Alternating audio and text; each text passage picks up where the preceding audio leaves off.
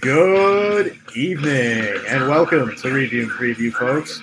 I'm your host, Tom Scavetta, joined alongside Fonz DeFalco, Kyle Russo, and James Montefusco. All right, so we have an action-packed show for you guys here tonight. First off, we are doing a Google Hangouts, broadcasting our live show tonight. Myself, Fonz, James, and Kyle. By the way, great to have you guys back. Great to be here. Good to be back. Looking forward to it. So Fridays, 8 to 10 p.m., we are live. We are normally on Facebook Live, but we had a technical difficulty just a few moments ago. This episode will be up tonight on anchor.fm/review and preview. You can listen to our content there. Follow us also on Instagram and Twitter at Review and Preview. We hope to be back at the studio soon. That would be nice. So we're going to run down the script now. We're going to talk some local news about the pandemic, about the coronavirus, what's been going on. Then we will give Kyle Russo his punishment on a silver platter for everyone to visually see. We are now up to week 14 in our punishments for the NFL season. We're going to talk about Rick Pitino becoming the new Iona Gales head coach. We'll talk about some New York Giants free agency. Then we're going to run down the rest of the NFL. You guys are going to love it. Without further ado, let's get started. So, NCAA tournament canceled. NBA postponed. NHL suspended. Premier League suspended. Golf, NASCAR, all due to the outbreak of the coronavirus. And this all started through pretty much Rudy Gobert, the center for the Utah Jazz. Kyle, what are your thoughts on this whole catastrophe that's been going on in the world of sports right now? Pretty much sports life is on pause. Tom, I mean, it's scary. It's scary to see where things have gone. It's scary to see how things have turned out with the entire world as a whole, let alone the sports world. But when you first heard about this whole Gobert situation, it felt like it was a complete, folding of the cards. First it was the NBA, then the NHL the next day, the MLB with spring training. Now there's talks about changing location, the NFL draft. It's just one thing after another, one thing after another. And my personal opinion is that it was handled very smartly and very effectively. Would it have been nicer if these tests would have been done earlier to players, or even in effect to all teams at this point, for all teams to get tested? Because now we're seeing that, Gobert and the Jazz, they were tested over a week ago, but now we're seeing as soon as yesterday, Marcus Smart has it for the Celtics. 2 Lakers players have it. A couple people within the Sixers organization have it. People within the Denver Nuggets organization have it. So it's a very, very scary thing, especially now that you're hearing more and more about it, that a lot of people that do have it are asymptomatic, meaning that you don't even know if you have the disease or not because you're not feeling any of these symptoms that are notorious that we're hearing on the news, reading about. So it's just a very, very very scary situation that I guess is being handled properly at this time in this place. Yeah, Fonz, I want to get to you now. Obviously, the NBA, 10-plus cases already. We know about Rudy Gobert and Donovan Mitchell, as Kyle just alluded to. Marcus Smart on the Celtics. Of course, Kevin Durant on the Brooklyn Nets. Your hometown, like, you're from Brooklyn, so, originally. Yeah, no, it's really crazy. I mean, a couple of weeks back we were kind of like, it's just a little thing that's going on, but it really kind of affected, at least for my end, like seeing Gobert testing positive and then seeing the NBA season getting suspended, and it's like, all right, this is getting like really serious. And then you're seeing like the MLB season being delayed, and then the NFL offseason or the talks of the draft being like, isolated like for no one else. And at least being a wrestling fan, all the wrestling shows now are just being without the fans, and that's kind of weird to see also. So it's a very serious time right now, but like Russo said, the NBA handled it very well. Credit to Adam Silver for, as soon as that happened, not even like an hour later, he's like, all right, the season's suspended, quarantine all the players. Let's backtrack to seeing who the Jazz played. And then they tested the Thunder player, and they see, all right, who did the Thunder players play in the past couple of games, and then so on and so forth. So credit really to Adam Silver for handling this, very well. I agree. I thought it was handled very well. The NBA obviously postponed, very disappointed for that. The NCAA all the seniors in the tournament. Obviously, what was really scary to me was I was at work on Thursday. I was supposed to work the Texas Tech game at 12, and then St. John's and Creighton take the floor at the Garden and play an entire half as all of these games are taking place. And it's just sad, especially since St. John's was leading at halftime of their game. And then all of a sudden, that's it. Done.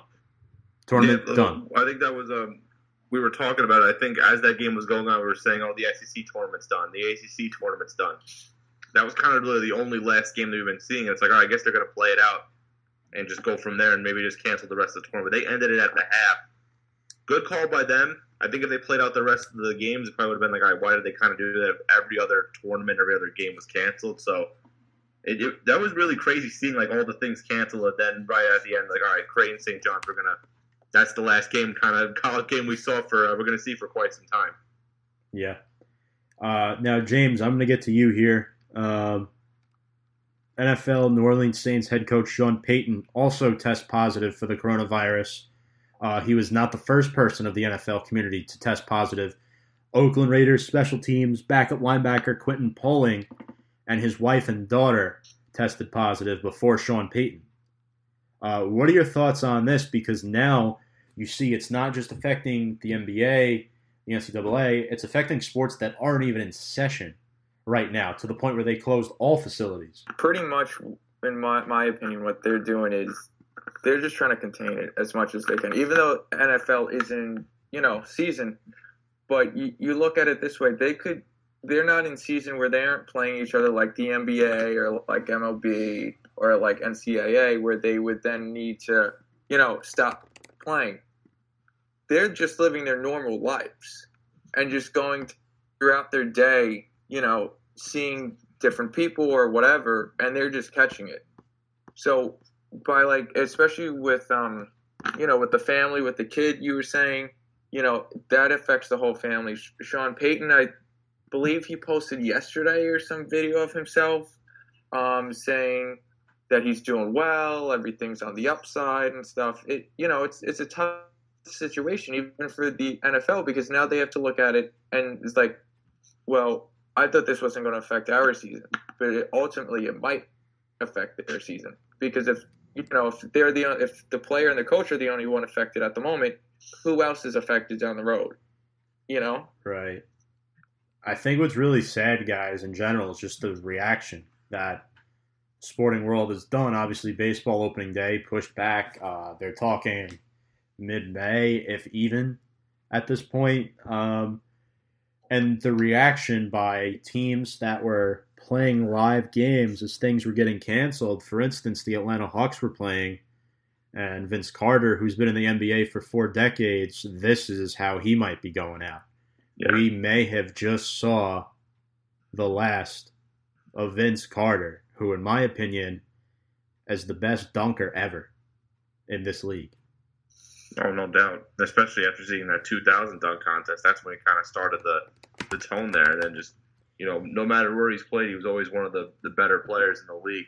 Often kind of forgotten about, too, when you look at, the likes of different shooting guards, the early days or Jordan's later career, and then, Kobe Bryant, then Dwayne Wade. Vince Carter was always in that conversation, often sometimes forgotten about. So, yeah, it'd be definitely, if they do end the season, just start to the playoffs. Obviously, the Hawks aren't in the playoff contention at all, but that'll be kind of a sad way to end Vince Carter's career, who I definitely think he is a Hall of Famer. Yeah, I agree.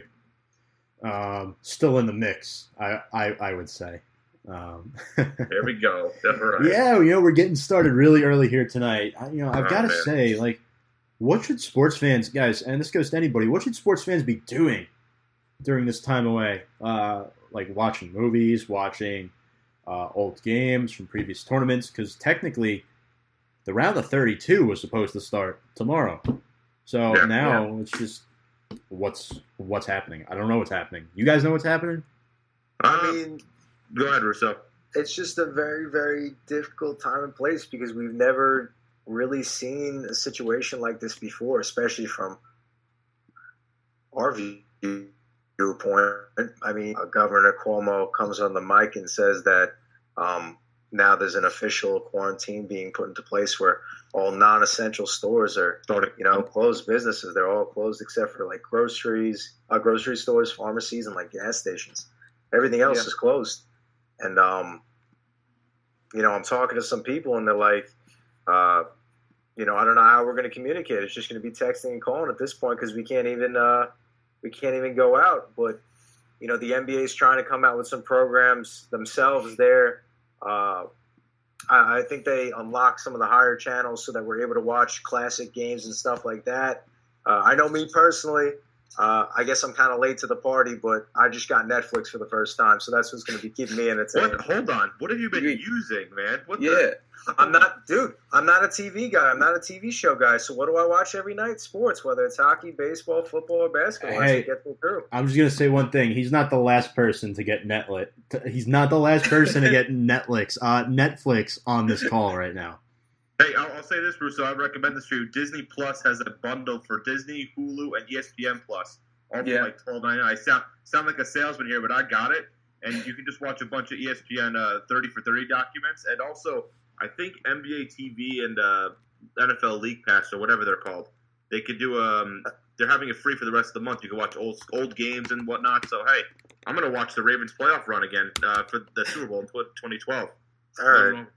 I think I'm probably one of the only people that's never watched the full 9 seasons, whatever it is, of The Office. So I'm 3 episodes in, boys. I'm 3 episodes in. I'm with you. I watched it here. I never started start to finish. I'm on season 2 right now, Russo. We'll do a separate show talking about it. All right. Years later about The Office. Okay. Yeah. Well, we'll see. James,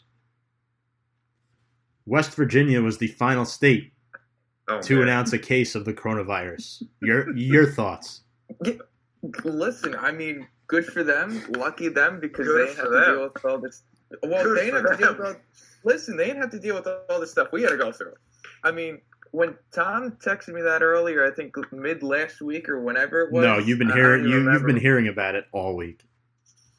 Yeah, this just happened earlier this week. I remember hearing about it. Literally all week. I was like amazed because it's like, well, nobody goes there mostly anyway, so they're not going to bring the germs with them. But I don't know. I mean, I guess I'm not surprised, but I guess it's good for them. They're probably the most prepared. So we know that James isn't spending his spring break or some vacation in West Virginia, guys. That's not happening this year. Nope. We'll see about that. Yeah. It's going to be crazy. I don't know when sports will come back. That'll be figured out in the future. But Adam Silver has some ideas, possibly having a charity event. We'll see. Golf, too. Golf was the last to go down. We saw Rory McIlroy teeing it up last Thursday, and now, it's crazy. But let's go ahead, James. Because they even got rid of the Masters. Or they're moving the Masters. Yeah. And then I think Kentucky Derby, is it? Yeah, it's moved to September. It's moved to September. Yeah. So you don't even have that. Right. A lot of different other sports that, not many people think about is not going to be happening when they normally are. It's crazy. It's ending. I mean, people are losing jobs over this. Careers are ending, which, I mean, a guy in the NBA who's probably going to retire was averaging 25.5 points a game before you were even born, Kyle. Crazy stuff. Yeah. Crazy stuff. It's crazy. So now you're looking at what players are doing. In the NBA in particular, obviously players have been stepping up. Giannis and Middleton from the Bucks, each donating $100,000. J.J. Watt and his wife donating $350K to the Houston Food Bank, and that'll provide over 1 million meals for those in need, which is awesome. Yeah. And then Zion covering salaries for those at the Smoothie King Center workers over the next 30 days. And just to Tom, I just want to piggyback off you on that. they I saw that the Nassau Coliseum is also trying to incorporate some sort of pay for their part-time employees or their employees that usually work during Islander games or something. Oh, something along freelance, those lines right? today. Nice. And then of course Kevin Love, guys. Kevin Love, $100K to the arena workers. Love to see it. But all right, so here, let's do this, guys. We're gonna take a quick break. When we come back, we're gonna have Kyle Russo do his punishment, and then we're gonna talk some NCAA hoops for a couple minutes.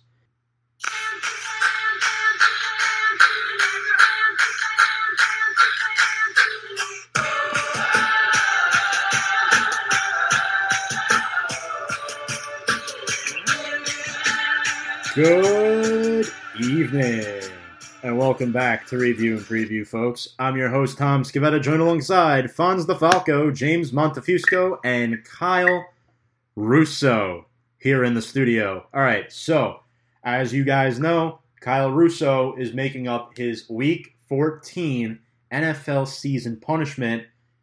Me, Fonz, and James have all decided that Kyle Russo must look at the wall for an entire segment and record himself for at least 30 seconds. Is that correct, Fonz? That is correct. James, correct? Yeah. Kyle, you ready? Correct. I'm starting. All right. Hold on, Russo. What wall did you pick in your lovely room? Well, this lovely room, I just so happen to realize, has no walls to directly look at. So I'm just going to look off into the distance at this beautiful cabinet that I have right to the left of me. That's okay. tough. But it's okay. It's open. Face the cabinet. I'm looking. There we go. All right. You love Good. to see it. So, Tom, should we give some background on why Russo has to do, like what's causing us to pick this one punishment for him? I love the story. All right, so it was about a year ago, and I'm just Kyle Russo's sitting in the engineering seat behind the board, and he's just staring at a wall like the whole segment. I forgot who brought it up. It might have been I don't think it was you, James. It might have been Earhart or somebody, or no, it might have been Daw. I forget who it was, but Kyle's just staring at a wall for like 20 minutes.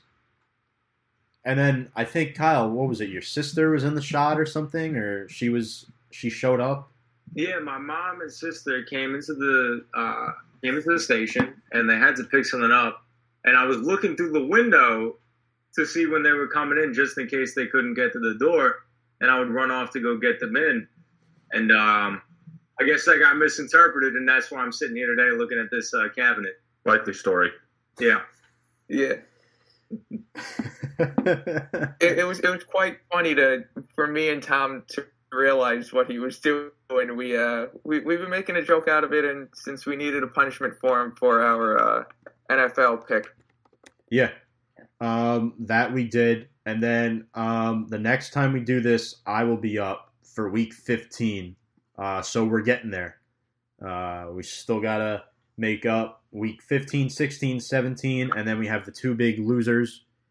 I believe Kyle was the regular season loser by 1 point, and Fonz, I think you were the postseason loser. You're damn right. Go Ravens. All right, so before we get to those Ravens, Russo, you already took the video, I'm assuming, correct? Yeah, I took the video. The video is good. All right, so let's talk some college hoops. Longtime Louisville head coach Rick Pitino inks a deal with the Iona Gales. He will be returning to his roots here in the tri-state area in the state of New York. And Rick Pitino become the next head coach for Iona men's basketball. He previously coached for Louisville, Kentucky, the Knicks of the NBA, and the Boston Celtics. Forgot he was a Knicks coach. Yep. Jesus. He coached the Knicks for a couple of years, and this is because Tim Kluse will be stepping down due to health reasons. Obviously could not coach the Gales this season. His team did make the NCAA tournament last year. They've been a powerhouse in the MAC. And fun fact, by the way, before we get into Pitino, Tim Kluse, former head coach at CW Post. Fun Fact Friday. Where we broadcast Review and Preview. Yeah. Fun Fact Friday. And then he elevated to Iona.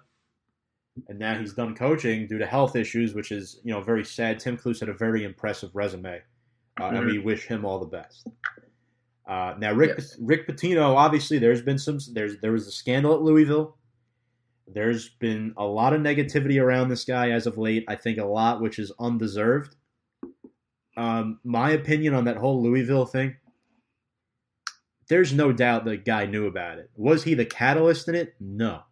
We know who started it. I believe it was an ex-team manager who was no longer on the team even at the time that it was discovered. And what they did was they stripped Louisville of the 2013 national title. And the only kids that were even involved on that team were guys like Terry Rozier, Montrezl Harrell. It was their class that was recruited. And they were freshmen that year. That had no impact at a majority of people who played in that game. Actually, I think I stand corrected. Rozier was the year after Montrezl Harrell. So I think they were in the same. They played together though, I believe, at some point too. I think Rozier was a freshman at the time, so he didn't really get any playing time. So Trez was a fresh. I don't think he was a big part of that 2013 championship, but he was a bench player at the time. He was on the team, but I don't think he got playing time. He wasn't on the team. What happened was Trez was a freshman. I remember it because Rozier's freshman year was Russ Smith's senior year, because then they had Chris Jones transferred in. Then Chris Jones got dismissed from the team, and then that's when Rozier really took over and made a name for himself. I remember it because he was a freshman when Dave Levitch was a freshman, Dylan Avar. Mango Mathiang was part of that class. It was Mango Mathiang, Montrezl Harrell, and then I think one other person who I don't remember. Peyton Siva, was that his name? He was the point guard too. Yeah, I remember him. Yeah, Gorgie Jang was there. Peyton Siva. Gorgie Jang, yeah, that's another one. But a lot of those guys who played had no impact on it. I mean, you can't tell me guys like Russ Smith, Luke Hancock, Stephen Van Treese, Gorgie Jang, Tim Henderson. Those guys didn't deserve that. No way. But now Rick Pitino has this bad egg on his shoulder that he has to carry with him back into New Rochelle, New York, which is not the best time for New Rochelle, New York. But. Yeah, it's crazy to see though, like a legendary coach like Pitino go to a school, like Iona. I guess it's just a way for him to get back into the coaching ranks. He's wanted to get back into it. He coached a couple seasons in Greece. I don't know how the team did, personally, but I mean. It's a way for him to get back, and he's got to start somewhere. So hopefully he can take Iona still to be – they've always been a consistent program, I believe, too. They've always made the tournament every year at least. They've I think they're in the – is it the MAC conference? The MA – yes. I forgot. Yep. MAAC. Them, Siena, Quinnipiac, Marist. Yeah, those schools. They've always made it every year. They've always been consistent. So, yeah, I mean, hopefully he can keep that consistency. Maybe even make some sort of run. Who knows? You just feel bad – for teams in the MAC, especially this year, like Siena, a team that was supposed to make the NCAA tournament. Obviously, Iona was eliminated, but fun fact, guys, I know it is Fun Fact Friday. More facts. Rick Pitino actually, he played college basketball at UMass, but he went to St. Dominic's High School, and he grew up in Oyster Bay, New York. Oh, yeah, that's where I'm living right now. Yeah. Resigned in Oyster Bay. So a little fun fact for you there. Todd always got the fun facts, really. He was also an assistant at Syracuse back in the late 70s. Nice to hear some fun facts again. Mm-hmm. I missed them. Yeah. Rick Pitino actually admitted that he deserved to be fired by Louisville. Mm-hmm. And then looking back on it, Rick said that 3 days ago, which is insane. Like, I don't know if you'd come out and say that. And then his arch nemesis on the court, obviously they're great friends off the court, John Calipari, coach of Kentucky, is open to playing Rick Pitino and Iona at the Rupp Arena. So imagine a mid-major traveling to Kentucky to play the Wildcats. Yeah. Now, you look at this, and this has the potential to become a mid-major powerhouse like Gonzaga, if done correctly. And I think that's what Patino was trying to do here. Would you say so, Kyle Russo? I would say so.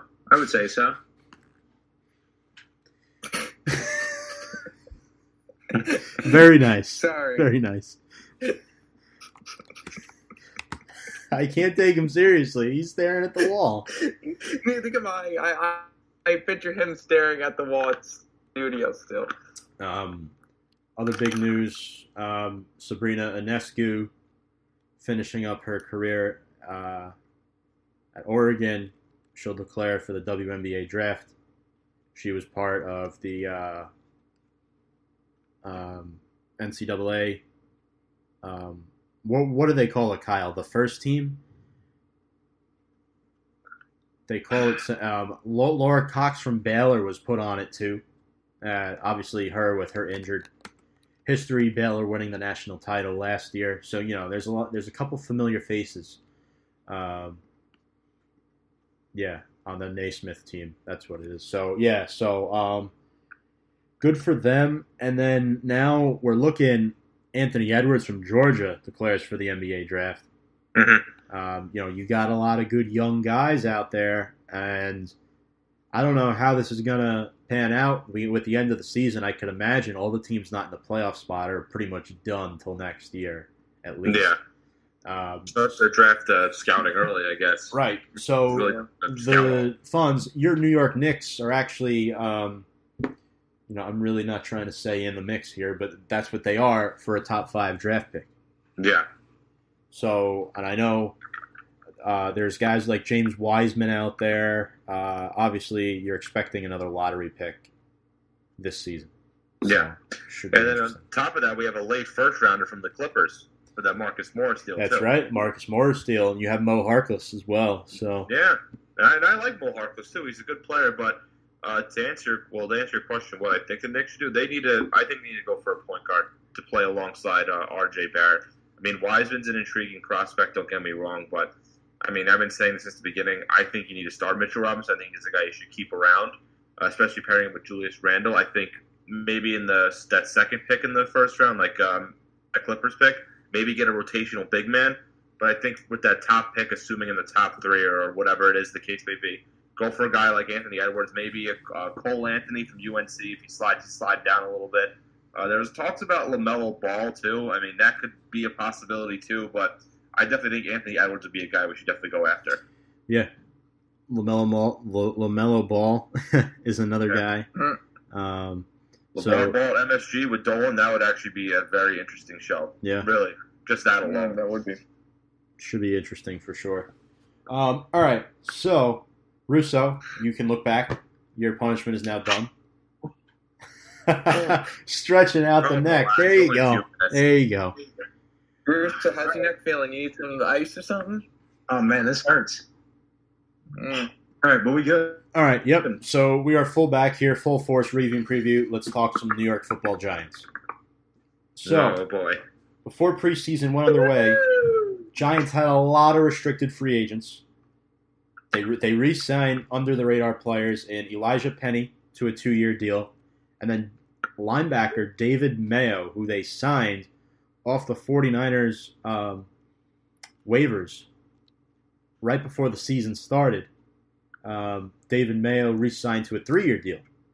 Instantly, Kyle, I turn to you and ask, obviously, Penny, it is what it is. Sherman loved him. The offense loves him, but David Mayo was definitely a great producer in that second level this season at the linebacking core. Yeah, he was definitely a surprising, not signing, but during the course of last season when we brought him onto the team, he really didn't have that much success with the Niners, and I know he was with the Panthers prior as well. But he was very surprising on a team that was decimated at the linebacker position. We had the Giants had Ogletree. He was really unsuccessful. That's why you see the release of him, Kareem Martin on top of that as well.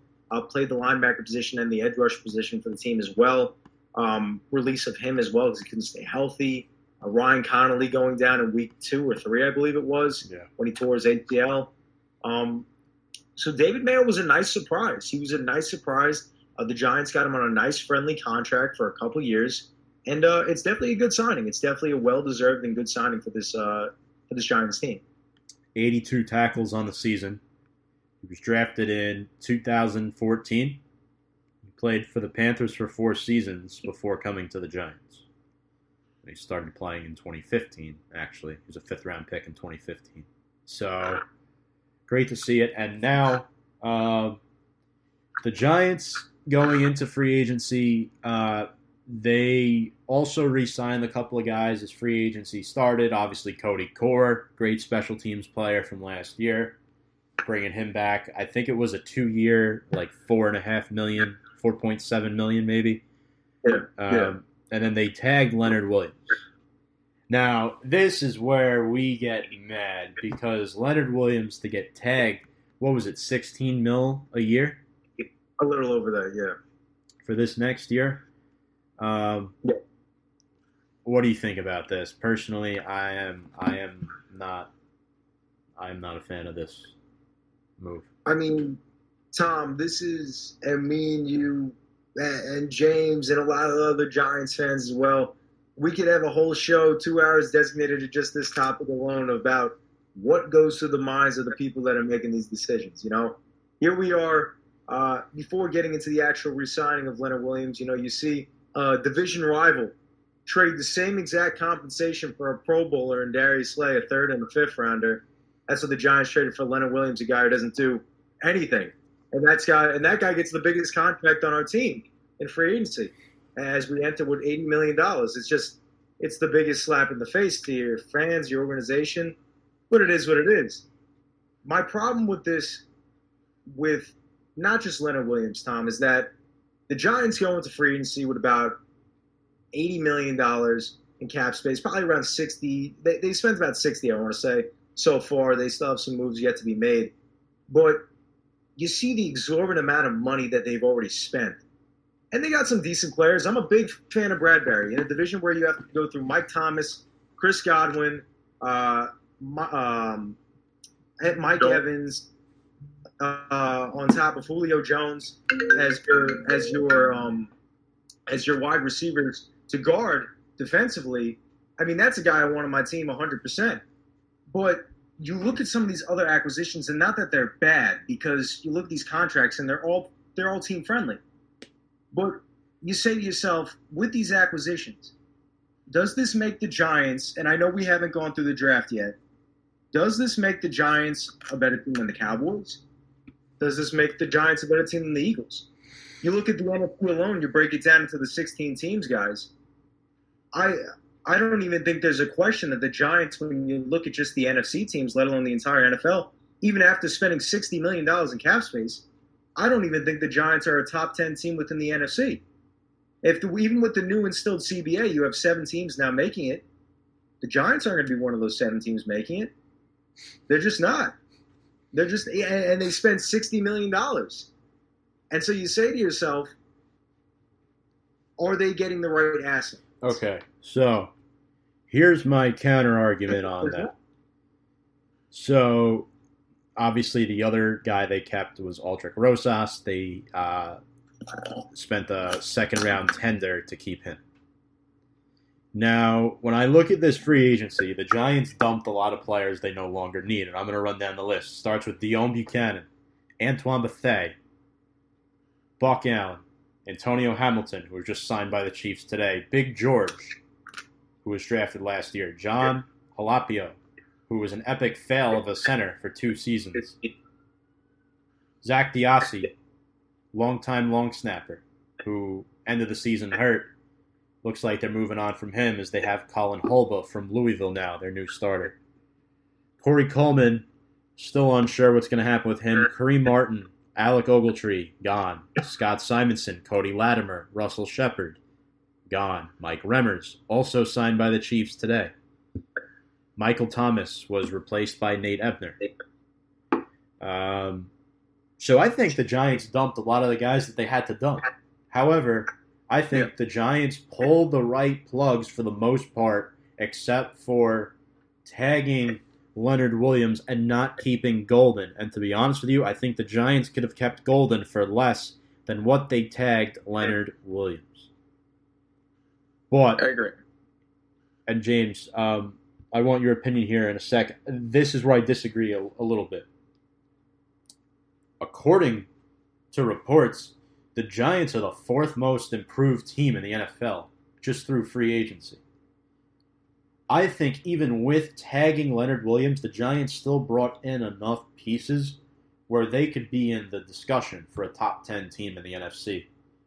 Obviously, not saying that's going to put them in the playoffs, but it's a huge improvement from where they were last year. Let's talk about the guys they brought in. James Bradbury, DB, with the Panthers. 3 years, $45 million. Great. The Giants needed a quarterback to pair with DeAndre Baker, with Grant Haley, with Corey Ballantyne, those guys. This is a perfect fit. He's a better option than Jack Rabbit, who's on the wrong side of 30 now, and Eli Apple. Blake Martinez, linebacker from the Packers. I love this move. He's a little bit questionable in pass coverage, but on a 3-year, $30 million deal, $10 million a year on Blake Martinez. And if I'm not mistaken, he led the NFC in tackles last year. No, that was Buda Baker, but he was second. For linebackers. Oh, yeah. Andrew Scarpacci, if he was here right now, he would not be happy because he loved Blake Martinez. He was part of a Green Bay Packers team that won 13 games. Yeah. 13 games. I like this move a lot, and he played for Patrick Graham in 2018. Just a little fun fact there for you. And then the Giants also went and they signed Kyler Fackrell. Fackrell, a lot of people are saying he was brought in to replace Golden. Just a 1 year, $4.5 million deal. And then Levine Toliolo, 2 years, $6 million, tight end to replace Red Ellison, who retired. That freed up $7 million for the Giants. They sign tackle Cameron Fleming, former Patriot, former Cowboy. They bring him in on a 1 year. And then Nate Ebner, 1 year deal.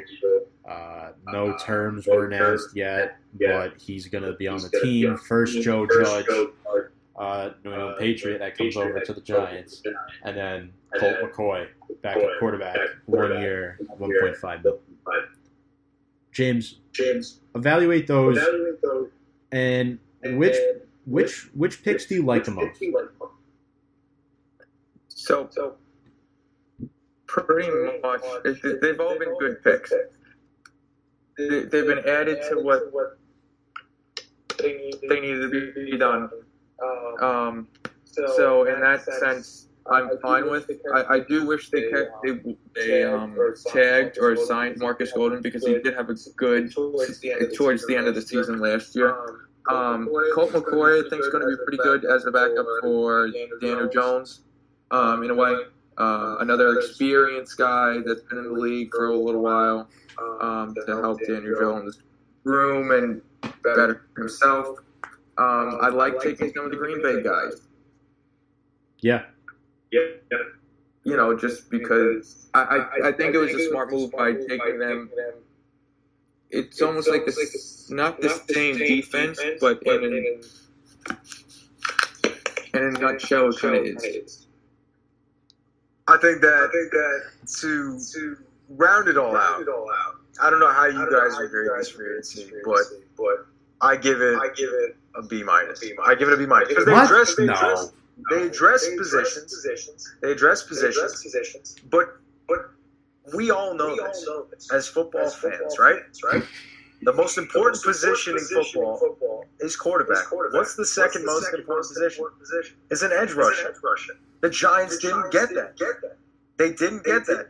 And then you could argue that the third most important position is protecting the quarterback, which is an offensive lineman. I flip-flop that. You say the offensive lineman is okay, whatever. I say left tackle. All right, so even if that is the case, we got right? the point, though, yeah. You saw a guy like Jack Conklin who floated out a little bit, right? Giants got on him. He had a decent. The contract was 3 years, $42 million, not too expensive. And by the time he became a free agent, he was still going to be in the prime of his career, a 29-year-old. But the Giants decided to go on the path of signing Cam Fleming. And is that a good option? I don't know. You can make the argument: is he better than Remmers? Is he worse than Remmers? Obviously knowing all the personal things that Nate Solder had been going through over the course of the past couple of years. What is he going to be like at left tackle? Because there was big rumors around him being potentially released, creating $13 million in cap space. And obviously, you're going to keep Will Hernandez. You're going to keep Kevin Zeitler. But we still need a center, like you alluded to, Tom, right? A guy who's going to rush right up the middle because Daniel Jones doesn't have anybody protecting him at center. And then we go to the option, we say we could draft a center, and we could draft offensive linemen. But when you have as much money as they did, and you don't have a surplus of picks, I believe they have about 6 or 7 picks in this year's draft, you can't afford to let 3, 4, 5 days of free agency go by and you don't address these positions. You just can't do it. Because we don't even, if the draft was to start today, I can't confidently tell you who the Giants are picking at that number 4 spot. I don't know what direction they're going in. It won't be Isaiah Simmons after who they've signed, and I'll tell you that much.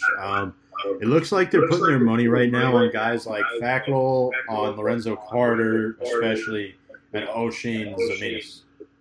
And then I guess Leonard Williams as well, if you want to call those 4 your guys the quarterback should be scared of.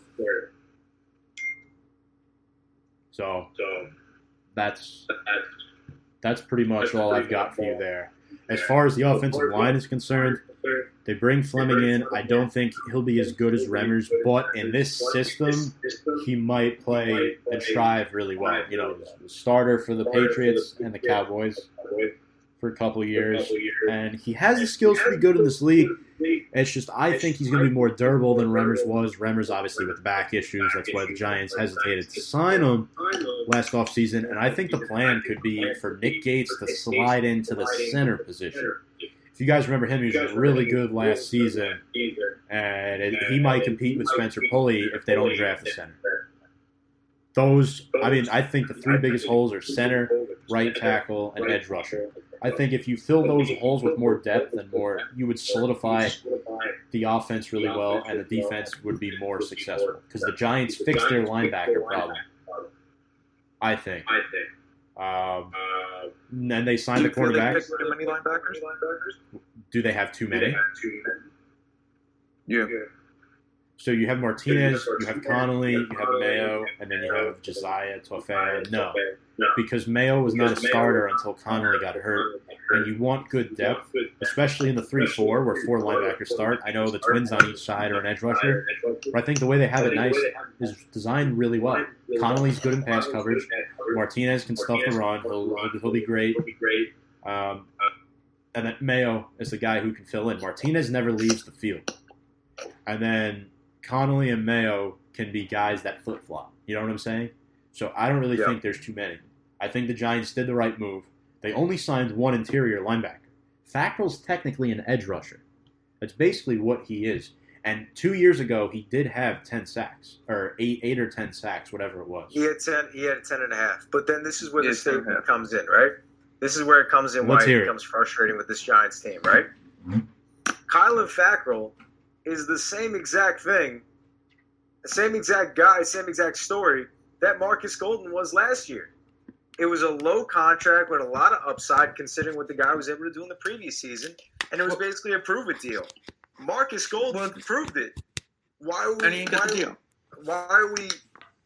we hesitating on Marcus Golden, the one guy on the team that was consistent throughout the entirety of the season, was healthy every single game, and accumulated double-digit sacks, and that's the guy you don't want to bring back? Listen, Kylan Fackrell, I understand he had a very successful season 2 years ago under the system of the defensive coordinator Graham. But why are we doing the same thing that was done last year and testing another guy when we already have the guy that proved himself? He wants to come. Listen, 5 days of free agency have gone by now, right? And this guy is not signed. He's been notorious for saying he wants to come back to the Giants. He's being patient with the Giants. And he's seeing if they could potentially create more cap space so he could come back. Why is this the guy who's been the most constant piece of the puzzle, is the guy that we're looking to mess with. Is he the expense of Leonard Williams? Is he the expense of Leonard Williams? No, he's not. He's not the expense of Leonard Williams. Then who is? He is the expense of Dave Gettleman and his decision making. This is a guy that Dave Gettleman has gotten a lot of criticism and a lot of been called a skeptic, made suspicious moves, not understanding why these moves were made, but he made them. If anything, if you look at what Dave Gettleman has done over the course of the last 2-3 seasons now in power of the Giants, this is one of his top 3 moves. In my there's not many which he's made where you say, wow, that was great. Wow. And even though he was a James Bettcher guy in Marcus Golden, even though you could say he was a James Bettcher guy in Marcus Golden, and maybe that's the reason for not bringing him back, I still don't understand, especially because the linebacker market isn't getting paid this exorbitant amount of money. If Blake Martinez is worth $10 million a year and Corey Littleton is worth $12 million a year, what does Marcus Golden fall around that he's not the guy that the Giants are paying? Okay. When he's had better seasons than both of these guys. I get it. Tackles are great, a guy that could be all over the field. But when you don't have a guy that could get to the quarterback, and yeah, you brought in Kyler Fackrell, I get that, but has not had recent success. Obviously not last year. Why is he not the guy that's the instant affordable guy? That's the guy we need to bring back. Right. That's what becomes a question. And then you say, Tom, it's probably not going to be Isaiah Simmons. Why would it not be Isaiah Simmons? That's the guy that could get to the quarterback. So then you ask yourself, at what time and at what place does that position, and when does that get recognized as important to a successful football team? Because at this point, I can't tell you who's going to lead this team in sacks. I can't tell you. And I don't think it's going to be Kyler Fackrell. Lorenzo Carter. But how many is he going to accumulate? Okay, so this is my take on it. And I don't want to spend too much more time because we got to get to Fonz's Ravens. Okay, if you remember Dave Gettleman's very, very first move in free agency, who was it? Josh Morrow. 1 year, gone. Cardinals. Bettcher guy, right? Last year, Marcus Golden. Very first move by Gettleman in free agency again. Pass rusher, Bettcher, Arizona. 1 year. What's going to happen? Most likely, gone. This has seemed to be a recurring trend, and you bring up a good point. This has been one of Gettleman's good moves. I think he's made a few more good moves than you would give him credit for, but that's just my opinion. Everybody to each their own. But yeah, you should re-sign this guy. If you don't, you're silly. And if you're Gettleman, you should have been aggressive with this guy. If you're going to bring in Fackrell, fine, but bring Golden back too. Bring him back too. Have both of them. I don't understand why, especially when you get the guy for less than $5 million. But anyway, a lot of people, like one of my friends who's a Cowboys fan, he was giving Gettleman a lot of praise. He liked what he did. Let's talk about the under-the-radar sightings. Cody Core, great special teams guy from last year. I'm really glad he's back. He had great chemistry with Riley Dixon. And then Nate Ebner. A lot of people asked, was this move necessary? Well, I'm going to be honest with you. Special teams wins football games, right? Joe Judge is a special teams guy. He brings in Nate Ebner, who's former Super Bowl champion, along with Cameron Fleming. I thought it was a solid move. The day I saw the update, I wasn't the biggest fan, but now, I'm starting to think about it. It's not that I didn't know who the guy was. I know who the guy is. It kind of flew under the radar to me. What do you guys think about that Nate Ebner signing? I think that it definitely has its perks to it. We talk about the accumulation of Patriot people. Obviously, Joe Judge coming over from the Patriots. In fact, his special teams is one of the reasons why we lost that game in Foxborough last year, because of muffing punts, being put in bad field position. Remember, Nate Stupar bouncing off the helmet of Nate Stupar going into Chase Winovich's hands, putting the Patriots right in direct position to score, and then another muff punt that happened later in that game. So special teams cost us that game against our now coach. But there is a lot of importance in special teams. There is, but when you see the Giants or any team making moves addressing, not that it's not important, but addressing it so early in free agency, it's questionable because you say to yourself, these guys are probably going to be available next week, and they probably would have been available the week after that. And that's why it's questionable why you see them signing only the third day into free agency. In fact, it's the first official day of free agency, which was yesterday. Yes, players got to negotiate contracts on Monday and Tuesday, but nothing became official until Wednesday. So you understand the importance of why these guys were brought on, but True. At that point in time, I think it's an allocation of money that didn't need to happen at that certain moment. I'm happy to have him on the squad. I think he is an upgrade over Mike Thomas. I do believe that. I agree with that. And we'll see how it pans out. We'll see how it pans out, especially knowing that, Joe Judge worked with this guy. He's going to be put in a familiar system under Joe Judge's head coaching. So we'll see what happens, and we'll see if that becomes something that the Giants excel in this year because it's something that they lack thereof, especially because going into the season, Corey Coleman was supposed to be their kick returner.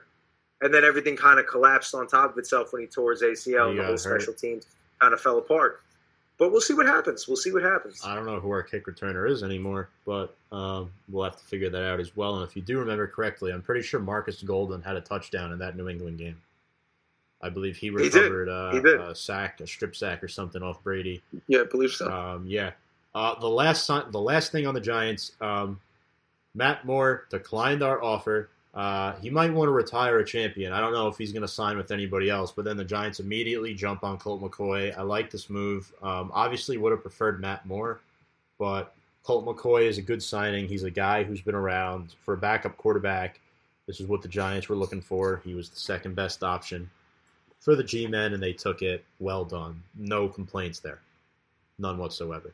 Overall, I give the Giants free agency period so far a B+. I give the Leonard Williams tag a C. I give the Ebner signing an A-. I give Colt McCoy a B+. I'm gonna Colt McCoy. I'm gonna give a B- because the Giants couldn't get their first guy in that regard. Blake Martinez is a B+. James Bradbury's an A-. I really like the Toliolo guy. I think he's going to be really good. I give him A-, B+ territory. And Fackrell, I'm going to give a B, only because we're not too sure how he's going to perform. We know he has the skills to be good, but will he actually be? That's the next question. Any final thoughts on the Giants, guys, before we move on? I'm good. I'm good. You're good. Okay. I'm good. James, are you good? I'm good. Fonz, are you good? I'm good at just Fonz, listening are you good? Yeah, I'm good. It's, Sounds good. Yeah.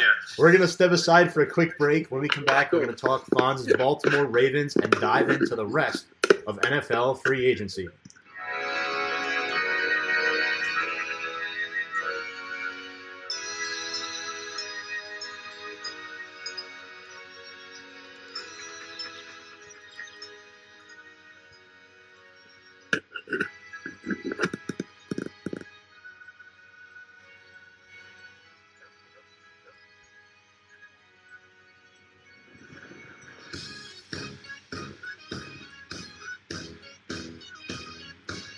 Good evening, and welcome back to Review and Preview, folks. I'm your host, Tom Scavetta, joined alongside Fonz DeFalco, Kyle Russo, James Montefusco, playing some Passion Pit, taking a walk. That's what we're doing, Kyle. Are your neck muscles a little more good in shape now? I'm relaxed. Helped him out a lot. I'm relaxed now. All right. Fonz DeFalco, Hello. how are you? Good. You guys can hear me? I know we have some little technical things going on. It's our first time doing this, so I mean, it's good so far. Yeah. You guys can hear me though. We're good. Good Yes. on my end. So We're all good. Yeah, we're good. We're good. let's talk your Baltimore Ravens. I want a quick, fresh rundown from you and what they've done this free agency, starting with Michael Brockers. Yeah, so we signed Michael Brockers a 3-year deal, $30 million. He's always been, one of the more underrated, I think, defensive tackles, defensive ends, like in that for the Rams. We talk about the likes of like Aaron Donald being like the force, but people forget about Brocker's former first-round pick. I read this up, like he's really never missed a game. I think really probably he's only missed like one game in one season. So he's very durable. Definitely can boost up that defensive line. So I'm a huge fan of him. One of the more underrated tackles, like I said, and then on top of that, to add more to the defensive line with Brandon Williams, we traded for Calais Campbell. I'm looking at it now, a 5th-round pick, which is, I mean, that's robbery. That's robbery. Highway robbery. That is a big. I saw it, and I saw we traded for him. Like, oh, what? Do we give up like a first or a second? I'm like, I think that's too much. And then a 5th-round pick. That's it for Calais Campbell. Which I love Calais Campbell. I've been a fan of him for a while now, and to have him on my favorite team, it seems better. I mean, Campbell, Williams, and I just said it, Brockers. That's a and we tagged Matthew Judon. We kept him around for a good price right now, so hopefully we keep him around long term. Some of the Ravens will do is they keep their outside linebackers or linebackers at the rookie deals. C.J. Mosley, Zadarius Smith, just to name a few people. So they kept Judon, so I'm happy about it. Just boosting up that defensive line. As far as some offensive moves, I don't want to keep rambling on, but they did trade away Hayden Hurst. Yeah. Got a 2nd-round pick out of him, which isn't bad. I mean, listen, Hayden Hurst was good, but Mark Andrews and Nick Boyle outplayed him throughout the year. Boyle's an excellent blocking tight end, and Andrews is a good receiving tight end. I think we were able to trade him at the right time, especially if you like the Falcons who are desperate for a tight end because they let go of Austin Hooper. So it's a good trade on both ends. Overall, I think I'm happy with what the Ravens have done. They did a lot of in-house stuff too. Kept certain guys like on tenders for a little bit. They let go of Jimmy Smith for now, a long time for the Ravens. So overall, I'm liking what the Ravens are doing in free agency. Addressing the needs, they still need to address the offensive guards and a wide receiver, but hopefully they can get that in the draft. That's right, because Marshall Yanda retired. Yeah, been there since 07, 08, I believe. Yeah. Long-time guard. Man, it's all about the guard play. It's going to be hard for the guards to get in the Hall of Fame, but I think he's a Hall of Famer, consistent Pro Bowler, All-Pro. Ended his career on a Pro Bowl and All-Pro team. So, yeah, definitely. I wish he was there for one more year. We could have able to get him a ring with this. He has one, though, with the 2012, but it would be nice for him to get a ring with this team now, but, you know, he's happy now. I wish him the best of luck in retirement. Yeah, class act. I really thought he was the longest tenured Raven. So, right? Next to Sam Cook, their punter. I think Yanda might have been. Cook's like right behind him. Cook. Okay, yeah, Yanda, Cook, and then you got Smith and Tucker shortly after that. Yeah, well, Smith, if he comes back, so might not be the case for him. Jimmy Smith, I feel like, is a guy that you can probably get back on a short-term deal at this point. I know he's older now, so. Yeah, no, I agree. I like Smith. He's always been kind of up and down. Always there's days where he was a great corner, and there's days where he got burned all the time. But when he went in with Marcus Peters and Vaughn Humphrey as like the nickel guy or the 4th corner with Brandon Carr, he played a lot better. But, I mean, hopefully he can bring him back. Maybe he'll get a look here and there, but I wouldn't be upset if we brought him back for a year. I would have liked maybe bring back Brandon Carr instead, but, you know, Jimmy Smith wouldn't be a bad option as the nickel corner. No, he wouldn't for sure. And I think your Ravens are in a really good spot this year to compete with the Chiefs. You know, I still think as long as Belichick is there, the Patriots will be in the discussion. Although who's the quarterback? That's the better question. That's going to be fun when we get to draft talk too. Yeah, we'll talk about Brady in a couple minutes. It looks like, though, I've heard reports right now they're going to go with Jarrett Stidham. That's their plan. But I would not be surprised if we see a trade for a guy like a Derek Carr or an Andy Dalton. Guys who might be on the outs for their teams, even though they're both still on their contract. You know, Tom, it would be really funny I would love to see a Jameis Winston Belichick game for just like 1 week. I would love to see them on the sidelines together. I wish, I don't care if they cut him right after. I want to see one game of Winston getting calls from Belichick and Belichick getting frustrated when he throws like 3 pick sixes. Would you say that's preseason or actual season? I want to see it in week 1. I would love to see it in week 1. Actually, Tom, I have a fun fact for you if you want to hear this. Jameis Winston is the first quarterback, I think, ever to start a franchise with a pick 6 and end it with a pick 6. That's a fun fact for you. Yikes. What do you think about that? His first pass as a Buccaneer. His first pass to the Buccaneer was a pick six, and his last one was a pick six as well. By a team that you're drafted by, too. That's the thing. If you're the team you're drafted by, first pass, pick six, last pass, pick six. Tom, I think I should beat you on one fact right now. Yeah, you just blew me out of the water. I'm sitting in the Pacific. You're all the way out in the Atlantic after that. Jesus. Damn. Right. Fonz 1, Tom nothing here tonight on Review and Preview. James and Kyle enjoying from their seats. All right, so Baltimore, yes. Obviously, in the AFC, I think two teams on the rise. Their stock is going up. Buffalo and Tennessee. We will get to them in just a moment, but those are two teams I want to look at. All right, so the Tampa Bay Buccaneers made groundbreaking news this week, signing Tom Edward Patrick Brady. What year is this, man? He's on the Buccaneers. This is, what year is this, man? What was this, last year? We were making, what's happening to Brady? I said, don't do it. And, I can go to the Chargers, if anything.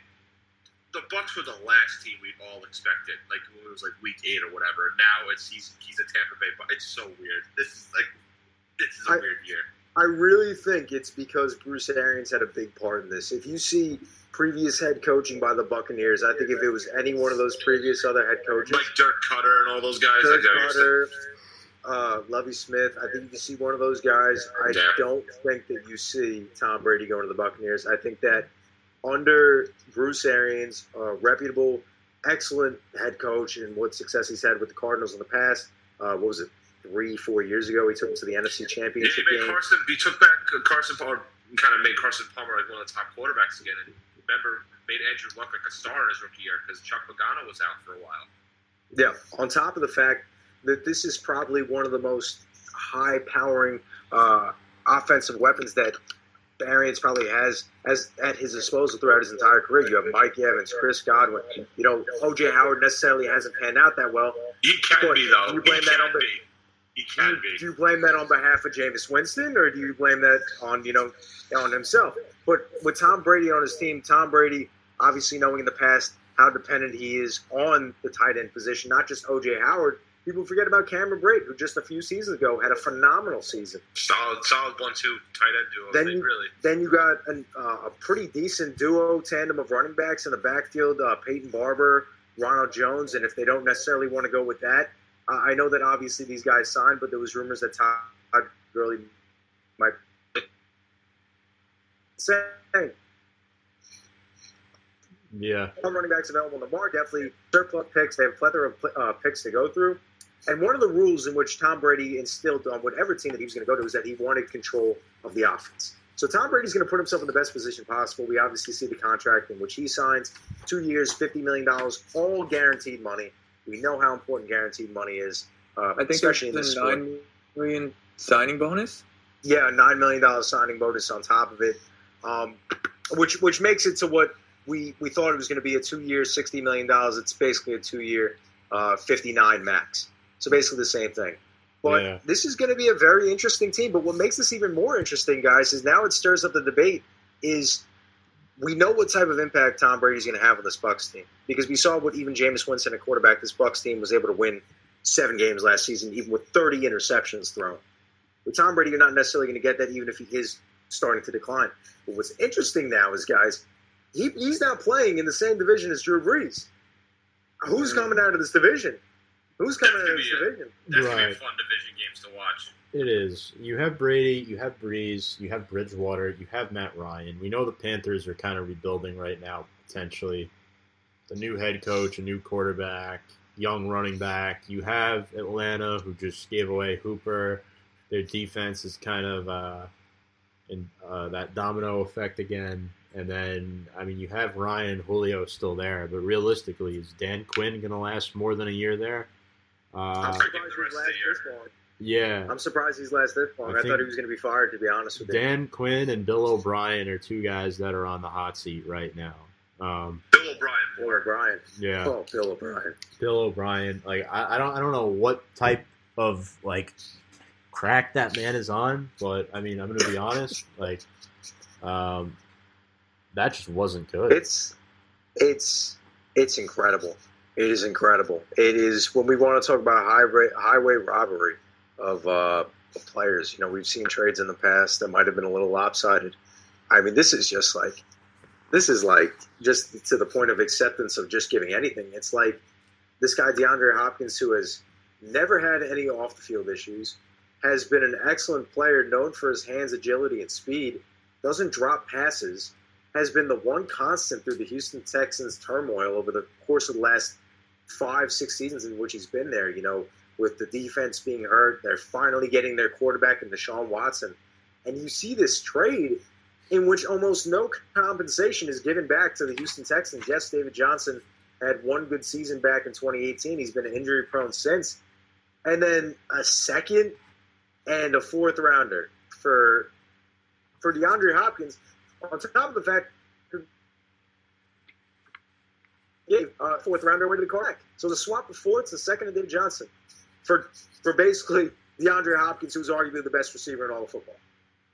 Well, and, you know, you hear rumors about why the trade went down, and you can believe it if you want, but if you're the head coach of this team and you're finally getting your quarterback in play, you just made it to the playoffs. You won. And you got past the first round. Yes, the Chiefs ultimately came back around after that disastrous first quarter, but you get rid of the only guy that Deshaun Watson has to throw to. Will Fuller is not healthy ever. Kenny Stills he's not a number one receiver. Kiki Kute is not Kiki Kute is not even a number 2 or number 3 on a good day. And that's the guy you get rid of? I mean, it's mind-boggling. It's absolutely mind-boggling. It should have been for a first-round pick, not a. I don't even know what pick it was, but for it was a second and a fourth. It was a second and a fourth for the fourth for swap. Yeah. For Hopkins, you do a first, 2 first-rounders or something, a first and a second or something. You don't do a second-round pick and down running back. When I first heard this trade, I thought immediately, okay, the Cardinals must have given away their first-round pick this year, which is the 8th overall pick, and they'll wind up because they don't want to have to pay like DeAndre Hopkins a boatload of money. They'll wind up drafting like a CeeDee Lamb or Jerry Jeudy, and that'll be okay. When you see a second rounder and a fourth rounder go for DeAndre Hopkins, it's questionable. Don't even accept it in Madden too. People were doing that thing also. Like, literally. Yeah, that's insane, guys. But yeah, it's pretty much been a wild free agency so far. The trades that have taken place, but pretty much the centerpiece has been Tom Brady joining a Buccaneers squad that has Chris Godwin and Mike Evans. Godwin will be switching his number, it's reported. And then the Bucs, these moves kind of went under the radar. They re-signed 2 guys. One of them that helped the Giants beat Brady in Super Bowl 46. Jason Pierre-Paul re-signed to a 2-year, $27 million deal. And then Shaq Barrett is back as well. Had a very good year, and a contract year too. Yeah. And then A lot he of got people tagged, right, forget Tom? that. Yep. Yeah, he got tagged. The thing with this Buccaneers defense, guys, that I'm sorry, Tom, continue. I was going to say Tennessee was another possible destination for Tom Brady, but that did not pan out. Kyle, you had something to say quick before we move on? Yeah, with this Buccaneers defense, I believe they were ranked number 29th overall, and obviously that's very deceiving considering that they had a player on their team which was the best defensive player as well as one of the best offensive players in football, in Jameis Winston. Defense-wise, handing the defense the ball and putting them in scoring position for the opposing offense on almost every single drive. 30 interception fumbles as well. That's why they ranked number 29th. But towards the end of the season, they started to pick it up. And deficiency-wise, they ranked 8th overall, I believe, at the end of the season. So a couple pieces moved around in this draft, maybe as free agency progresses with Tom Brady as quarterback. This is going to be a scary team, guys. This is going to be a very, very scary team down the stretch. Yeah. Noted as well, Tampa is the host this year for the Super Bowl. Noted as well. Never has there been a team, the host team, been in the Super Bowl. Correct. Another one time. Correct. You know that? So let's talk Tennessee now, a team with Mike Vrabel as their head coach, coming off an AFC Championship game appearance. They lock up Ryan Tannehill, 4 years, $118 million. Derrick Henry gets the franchise tag. They keep offensive tackle Dennis Kelly. I think it was a 3-year extension. And then they get Vic Beasley in free agency from the Falcons on a 1-year, $12 million deal.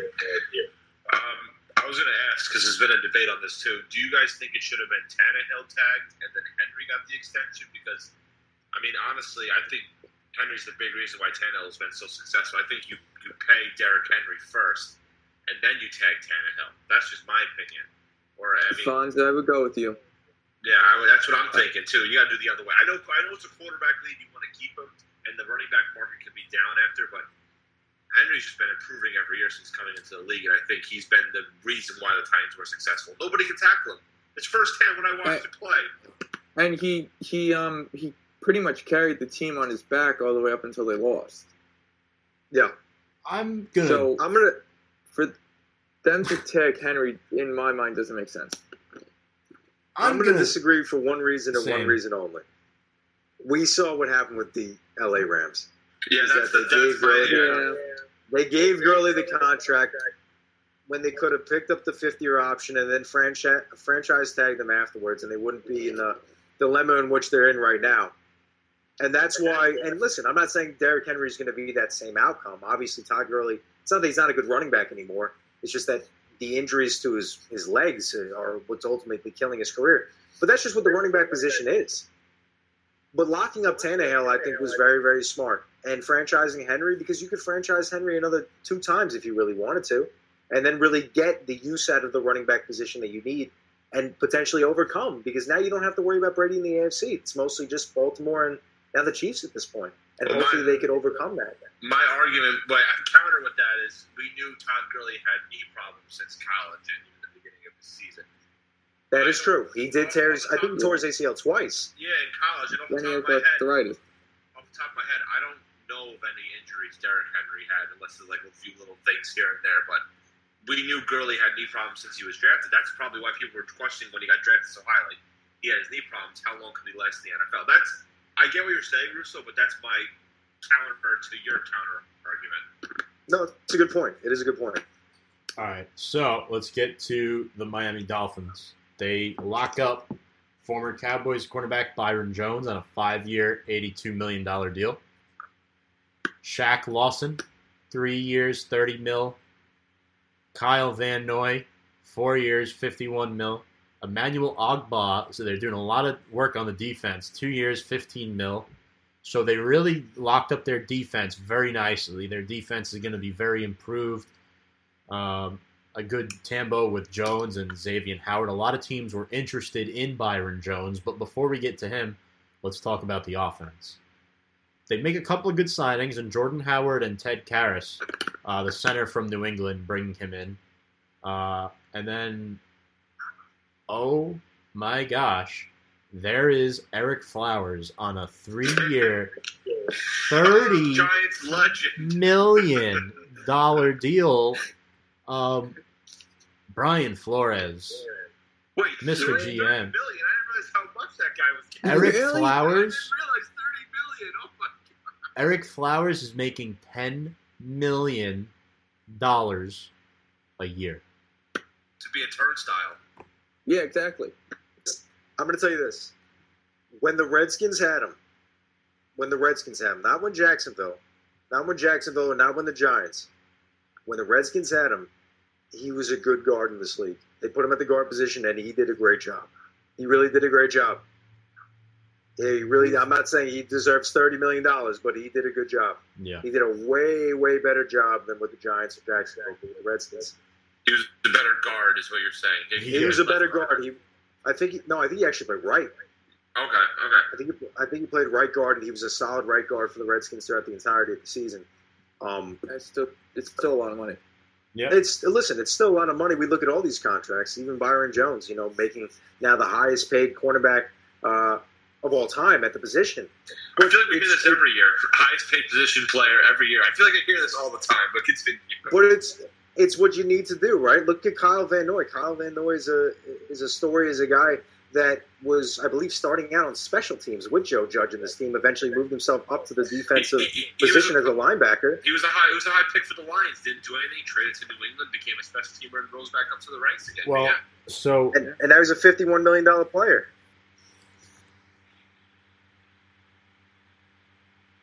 Byron Jones. Let's get back to the good here. All right. So this guy was good in Dallas. I think this is a terrible contract. This is a terrible contract by Miami. I like Shaq Lawson. I like Van Noy and Ogba. That's fine. But you're giving this man Byron Jones. Are you that desperate for a cornerback that you're going to go that above and beyond for him? It doesn't make sense to me. I think the question is not why would you go above and beyond for him. I think the question is why would you go above and beyond for both of your cornerbacks. I think that's where the question is. You're spending so much. You're spending over $30+ million just on the cornerback position. Howard got a lot of money last year, right? He was a free agent last year. He did. He signed to a big contract after a Pro Bowl season, so he didn't really do that much this year. But they had the money to spend, and they had to listen. Even though Miami's an attractive destination, it's not an attractive football place to play, especially after the season in which they just had. It's just silly. So you have to attract them some way, and if you have to throw a ridiculous contract, that's what has to happen. Yeah. I'm not saying it's going to pan out for them in a positive way that they hope, but hopefully he has a couple good seasons as a good tandem of cornerbacks for the Miami Dolphins. I agree. Well, we'll see what happens. Just we'll have to see. The Chiefs signed a pair of former Giants in Antonio Hamilton and Mike Remmers. I believe they tagged Chris Jones. A lot of in-house moves. They let a couple of guys go. I know that. But the Chiefs overall staying put in free agency. There's really not much improving they need to do right now, being they just won the Super Bowl. I do think they got a new offensive lineman. I forget who it is. The Chiefs? Yeah. You talking about Remmers? Yeah, that's duh. No, I could have sworn they gotten somebody else, but maybe not. It was Wisniewski who left the Chiefs to sign with the Steelers. That's who it was. So, all right, let's talk about the Colts now. Costanzo got re-signed by them, keeping their line intact. The trade with San Francisco for DeForest Buckner, and they extend him up to $21 million a year and giving Phillip Rivers $25 million for 1 year.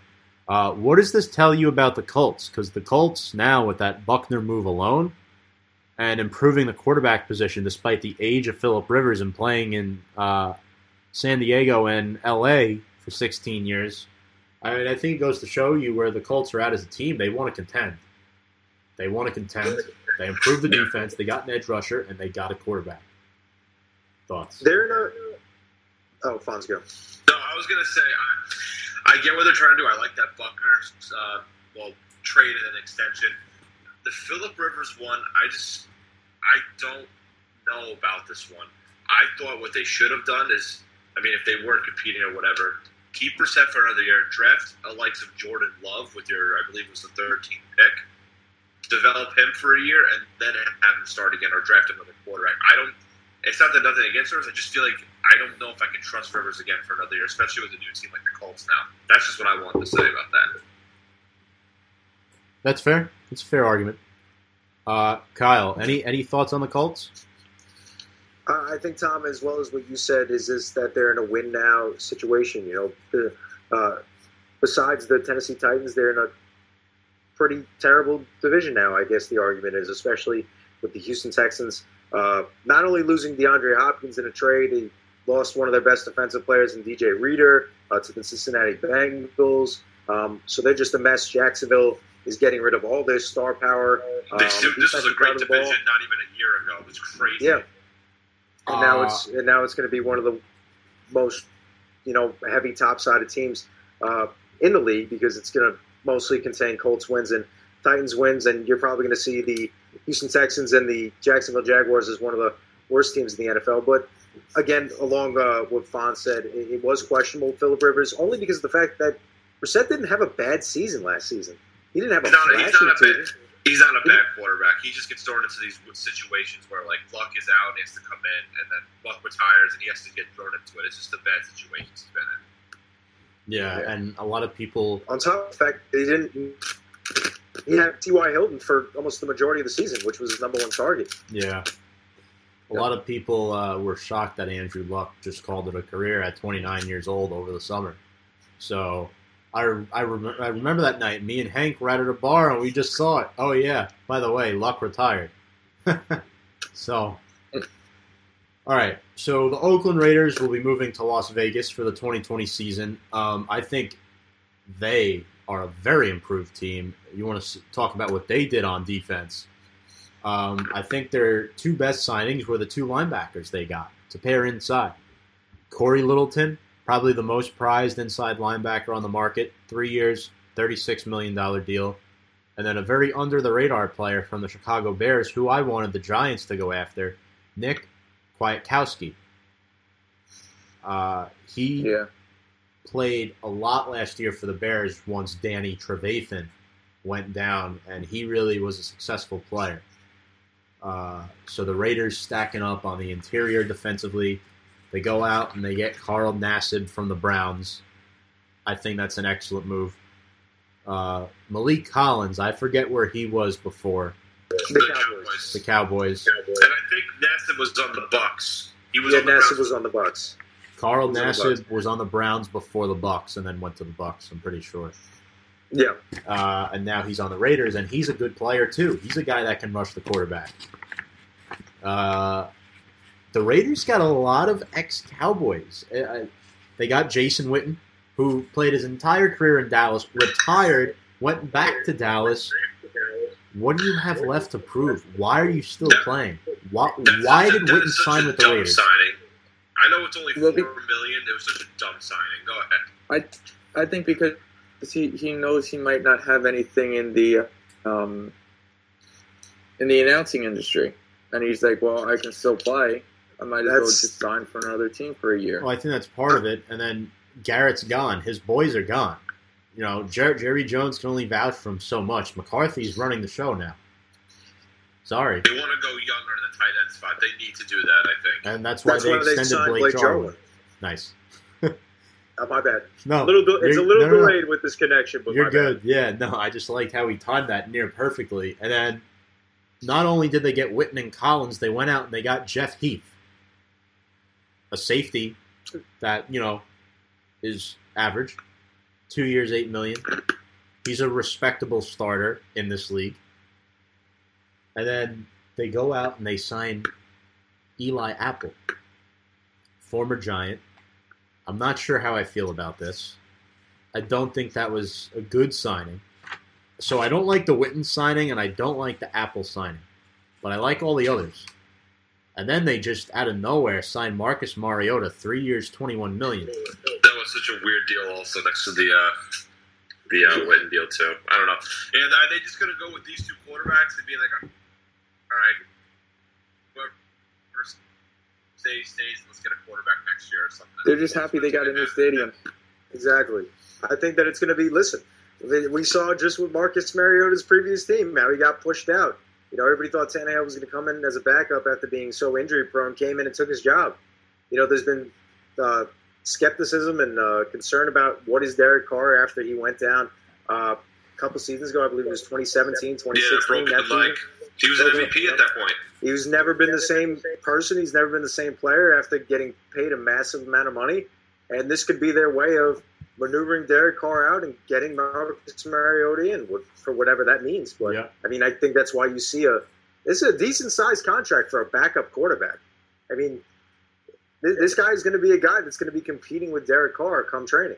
It wouldn't shock me by, like, week 8 if, like, Carr struggles or whatever, Mariota goes in. Maybe even earlier at this point. Yep.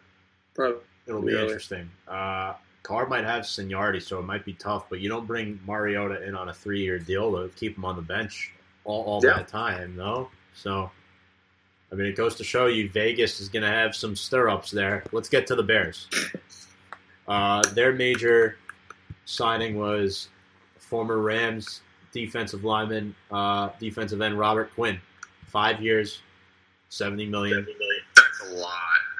Yeah, that's a lot for him. He just had a breakout season, and to get paid, I think that average is almost, I want to say $15 million a year, something like that. Yeah, it's a ridiculous amount of money. It's a lot. Yeah, I agree.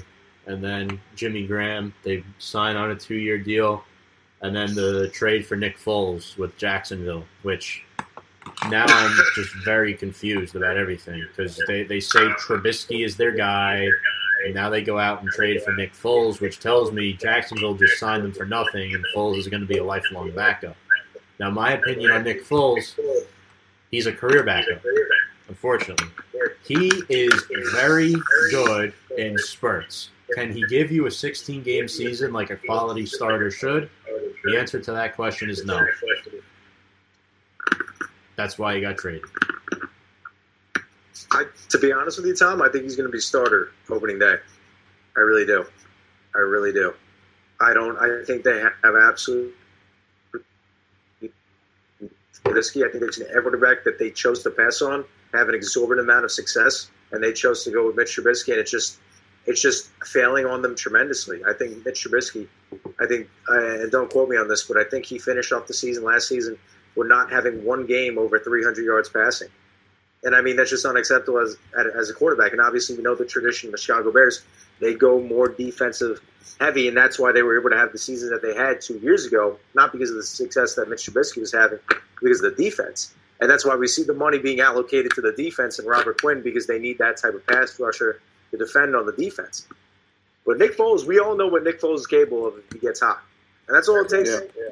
I mean, and he's had success. He's worked with Matt Nagy before, and I think that's why we see this trade that took place, because Nick Foles knows the system that Matt Nagy's going to run. And Mitch Trubisky, this is going to be what, third or fourth year, I believe.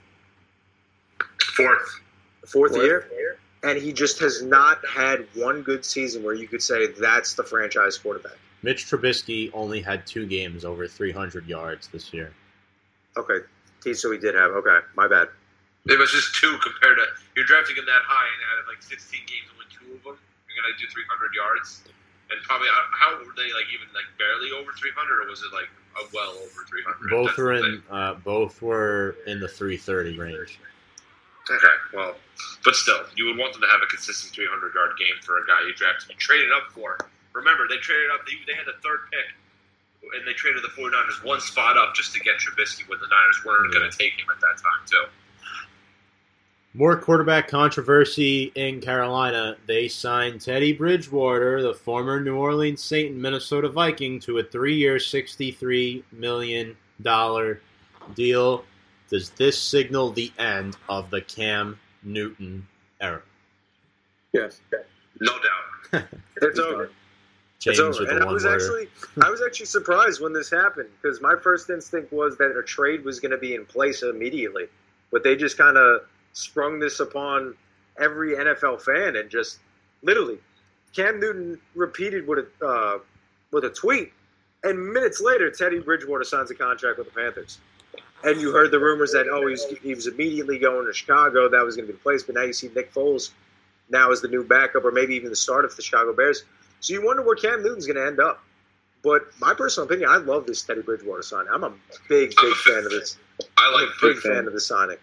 I like his story from coming back from the knee injury, becoming a stable, consistent backup, and showing he can start for the Saints, and now gets paid with the Carolina Panthers. Now we can finally see what he can do as the full-time starter. Because remember, before that injury with Minnesota, we thought he's going to be one of the top quarterbacks. He was very good for them, and then of course that injury kind of derailed everything. But it's nice to see him back there.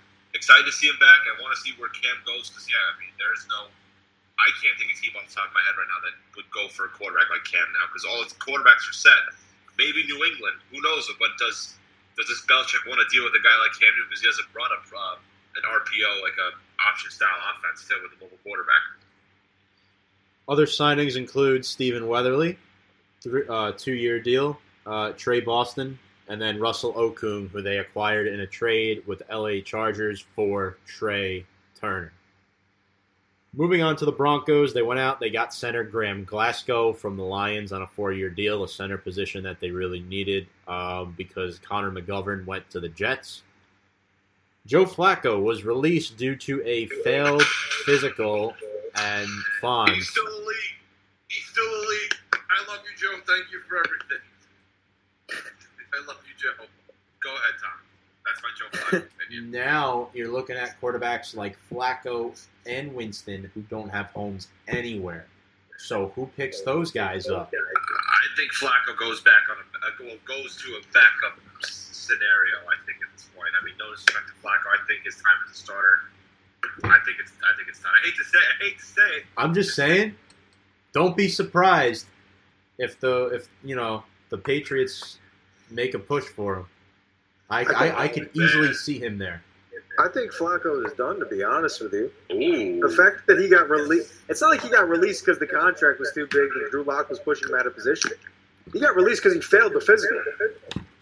Otherwise, he'd still be on the team, most likely.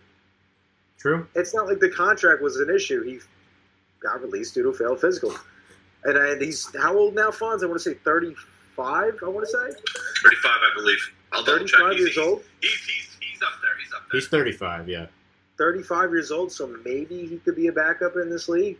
I don't see him touching the field again as a starter, but maybe a backup. Again, the Patriots maybe getting that veteran presence, but like we said earlier, they look to be happy with that Jarrett Stidham option. They look to be happy with it. The Broncos also went out and got A.J. Boye via a trade with the Jaguars. They got Jarrell Casey from the Titans in exchange for a 7th-rounder. Good trade, a couple good trades by the Broncos. They've improved. And then Drew Lock now, his first full year as a starter, coming up potentially. And then today you go out and get Melvin Gordon on a 2-year.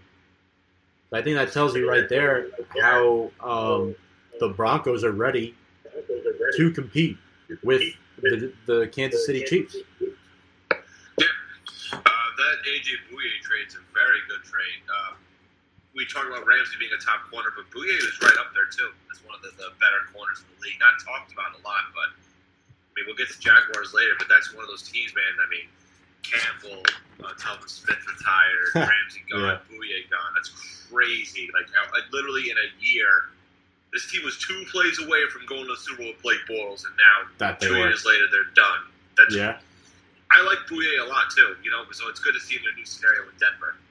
I agree. So definitely great to see for Denver, see what they can do with that this upcoming season. The Browns, they got Case Keenum, 3-year, $18 million. Maybe sending a message to Baker Mayfield. I don't think there's a shot they would start Cam. I mean, if he does this bad in his 3rd year, then maybe next year go with Keenum. Maybe. It's a hard maybe, but I don't know if it's a sign at all. I think it's just a steady backup to have. That's just my opinion. I think you need a guy to push him, though. You need a veteran presence. Case Keenum started there's no question about that. No an NFC Championship game. I definitely think it's a good signing, for sure. It's a guy that you need on this team. Austin Hooper signed 4 years, $42 million. The Browns finally have an elite tight end that they need in cohesion with Dave and Njoku. Now you got those two, Odell Beckham Jr., James's guy, and then Jarvis Landry. I kind of like him. I think it might have been too much for Hooper. I mean, he's not bad, but Kevin Stefanski, who was the offensive coordinator for the Vikings, they ran a 2 tight end set with Rudolph and Irv Smith Jr. That's his name, the other tight end. Yeah. And they were very successful with those 2. So with the Browns, they want to do a 2 tight end set. And Njoku could be a solid number 2 tight end, and Hooper's the clear number 1 now. So I like it, but might have been a little too much. But we'll see what happens there. Yeah, for sure. The Browns also went out and got Jack Conklin from the Titans on a 3-year, $42 million deal. Love this signing because the Titans could not retain Jack Conklin because they had to prioritize Kelly, Henry, and Tannehill. Jack Conklin was a guy a lot of teams were looking at. The Giants, the Jets, teams that needed offensive linemen. The Browns also went out and they got 2 safeties on short-term deals. Carl Joseph from the Raiders, who did a nice job for them last year, and then Andrew Sendejo, former Viking, long-time Viking, and Philadelphia Eagle for 1 year. I like that move for Cleveland as well. Not bad moves. No, not at all. Although I do think it's going to be tough because I think Pittsburgh will be improved next year. They won't start out 0-4 again.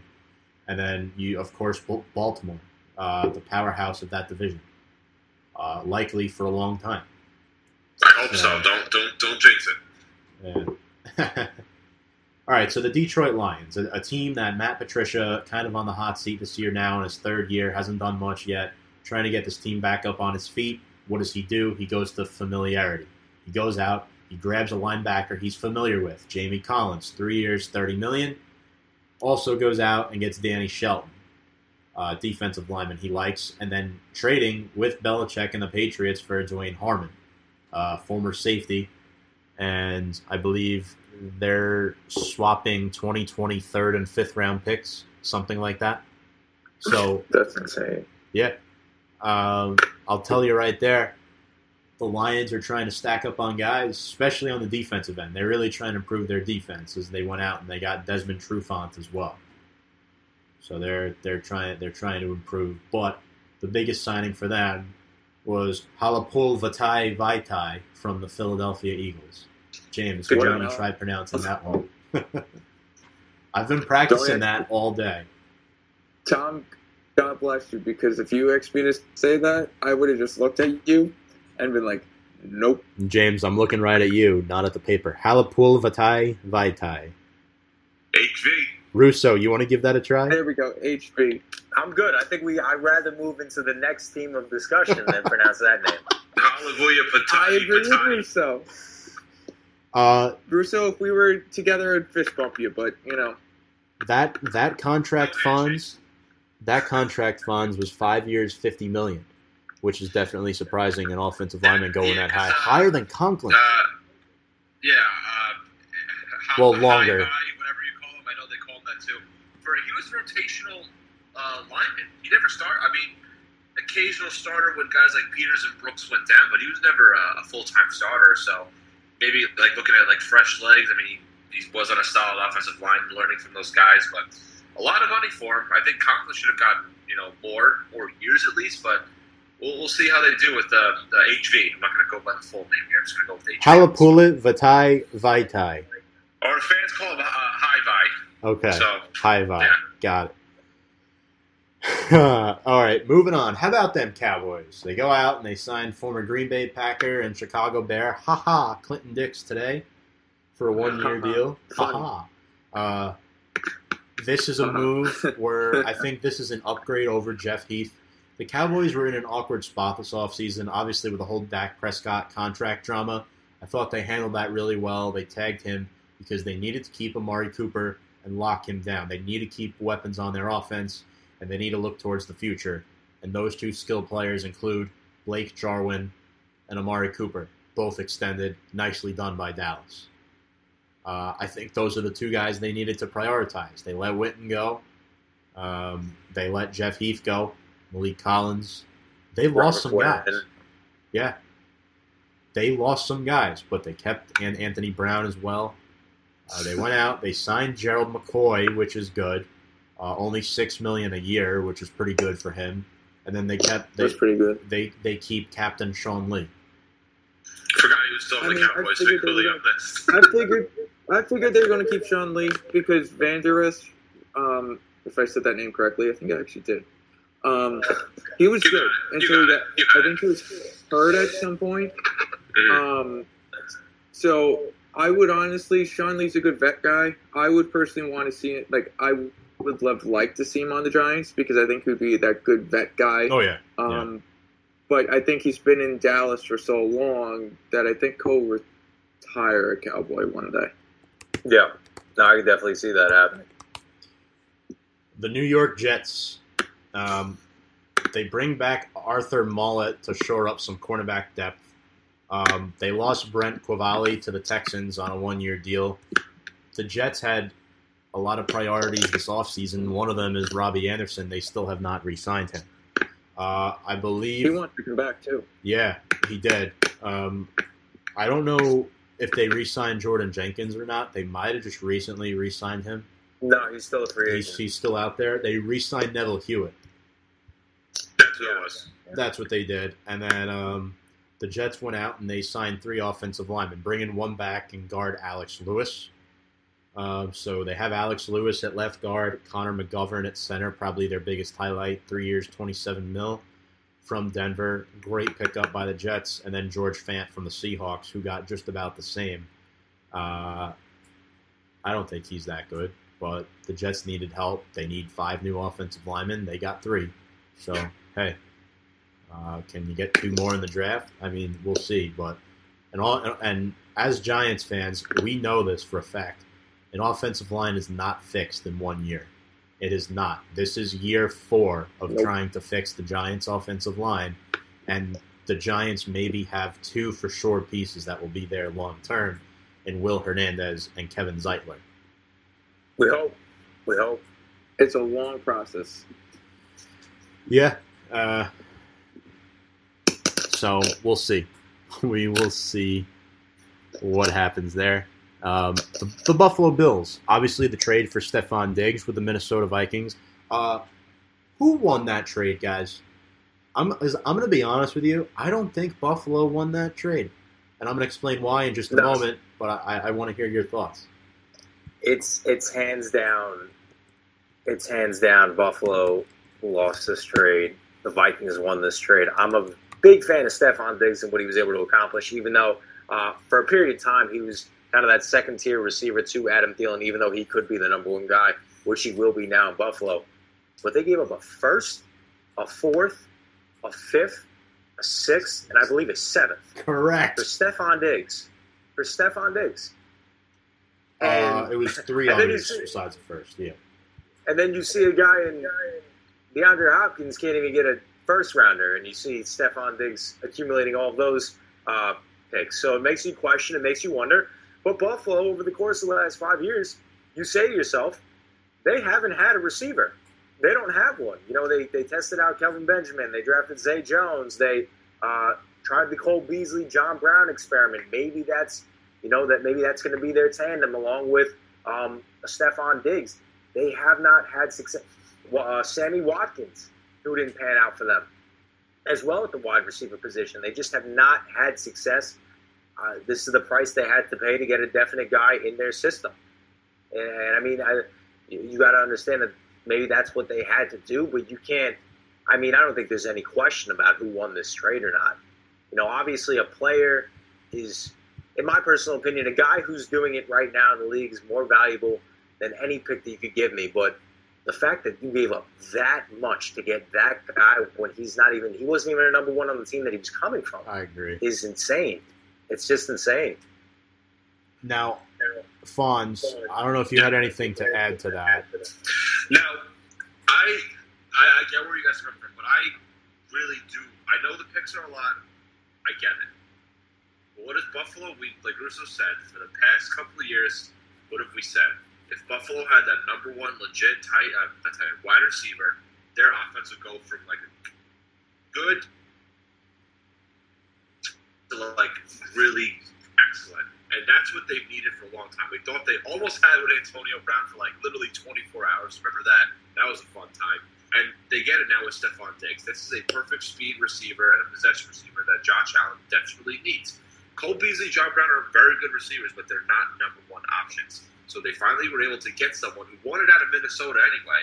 And yeah, they gave him a lot of picks for it, but this definitely helps Buffalo become like now. Listen, they could very well be the leaders of the division now, I think. I definitely, with that excellent defense they have, and now the solid offense now they're bringing with Stephon Diggs. If they could add in another running back to the scenario, I thought they would have gotten a guy like Melvin Gordon or somebody to pair with Devin Singletary. That would have been great, but this helps out Josh Allen. That's what they want to keep because this is the guy for the future for Buffalo. Here is my problem, and Fonz, I understand everything you're saying. I think you bring up good points. However, the Bills are going to have to pay him at least $11 million before next season's, because they extended him as well. So this works right now. Will this work 3 years from now when when the Bills are hit with cap issues? I think the Vikings 110% won this trade, because if the Vikings are not able to get a good return on a guy like Stephon Diggs, the Vikings were trending downward because the Kirk Cousins contract killed them. They have no cap. They cannot sign anybody this offseason. Look at the guys they lost. They lost Trey Waynes. They lost Xavier Rhodes, Weatherly, Linval Joseph, Everson Griffin, possibly might not return as well now. The only guys they were able to re-sign were him. They cut Rhodes and they cut Joseph as well. Right, but you guys get the point. The only guy they brought in was Pierce from the Ravens. That was the only guy they could afford after making those cuts. The Vikings were trending downward, where experts were starting to say in 3 to 5 years from now, the Vikings will be a bottom 5 team in the NFL because of their cap issues, especially after Kirk Cousins leaves.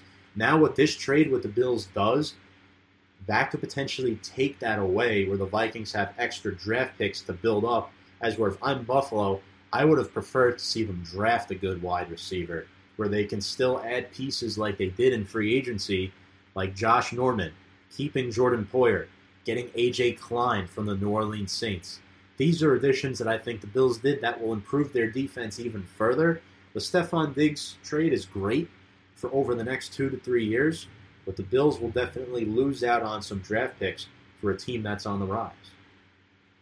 Tom, I would agree with you real quick if the Vikings didn't do one thing. Immediately after releasing these guys, for some reason, they decided to give Kirk Cousins an extension with even more guaranteed money. Yeah, that was. I would agree with you if they didn't do that. But yeah, after doing that, they're shooting themselves in the foot. That's an extra piece to the puzzle. Good work, Kyle. All right, so the Falcons, today they get Todd Gurley, 1 year, $6 million. Yeah, you heard that correctly. 1 year, $6 million for Todd Gurley. They make the trade with the Ravens for Hayden Hurst, a tight end they need after losing Austin Hooper in free agency. I know Fonz loves Hayden Hurst, but you know how it is. There's turnover. You can't keep everybody. Yeah, and they got a second-round pick out of it this year. So I didn't think Hurst was worth a second-round pick for what he's been playing the couple of seasons, but yeah. I thought they got a fourth. I thought it was a fourth. Oh, maybe I'm thinking of something else then. They got a fourth. They got a higher draft pick than what I would have said. I would have said for Hurst at least or something. And then the Falcons also helped their case out defensively a little bit, bringing in Tyler Davison and Dante Fowler. So the Falcons are trying to be a respectable team this year in a division that now features Tom Brady and Drew Brees. Fun fact. Okay, so the Steelers today, they made some big news today. Obviously, this week before today, they went out and they signed fullback Derek Watt, former Charger, 3-year deal. I know a couple Steelers fans that love that transaction. They signed Eric Ebron on a 2-year, $12 million deal. That's a good signing because Vance McDonald has health issues. Stefan Wisniewski, bringing him in from Kansas City, Super Bowl champion. Much needed help on the offensive line after losing B.J. Finney to the Seahawks. And then they trade for Chris Wormley from the Ravens. And they get a 7th-round pick. Baltimore gets a 2021 5th-round pick back in exchange. I think Chris Wormley is an okay player, and I think Fonz good rotational. Fonz could account for this. He's a good rotational linebacker that, again, you can't keep everybody. Yeah. So that's just how it is. The Cardinals, obviously, we spoke about DeAndre Hopkins. They got Jordan Phillips, which is a great move and improves their defense, including Devondre Campbell and former Giant and Detroit Lion Devon Kennard, who, fun fact, Devon Kennard is from Arizona. He went to my cousin's high school, Desert Vista in Phoenix. Fun fact. So, welcome home, Devon Kennard. And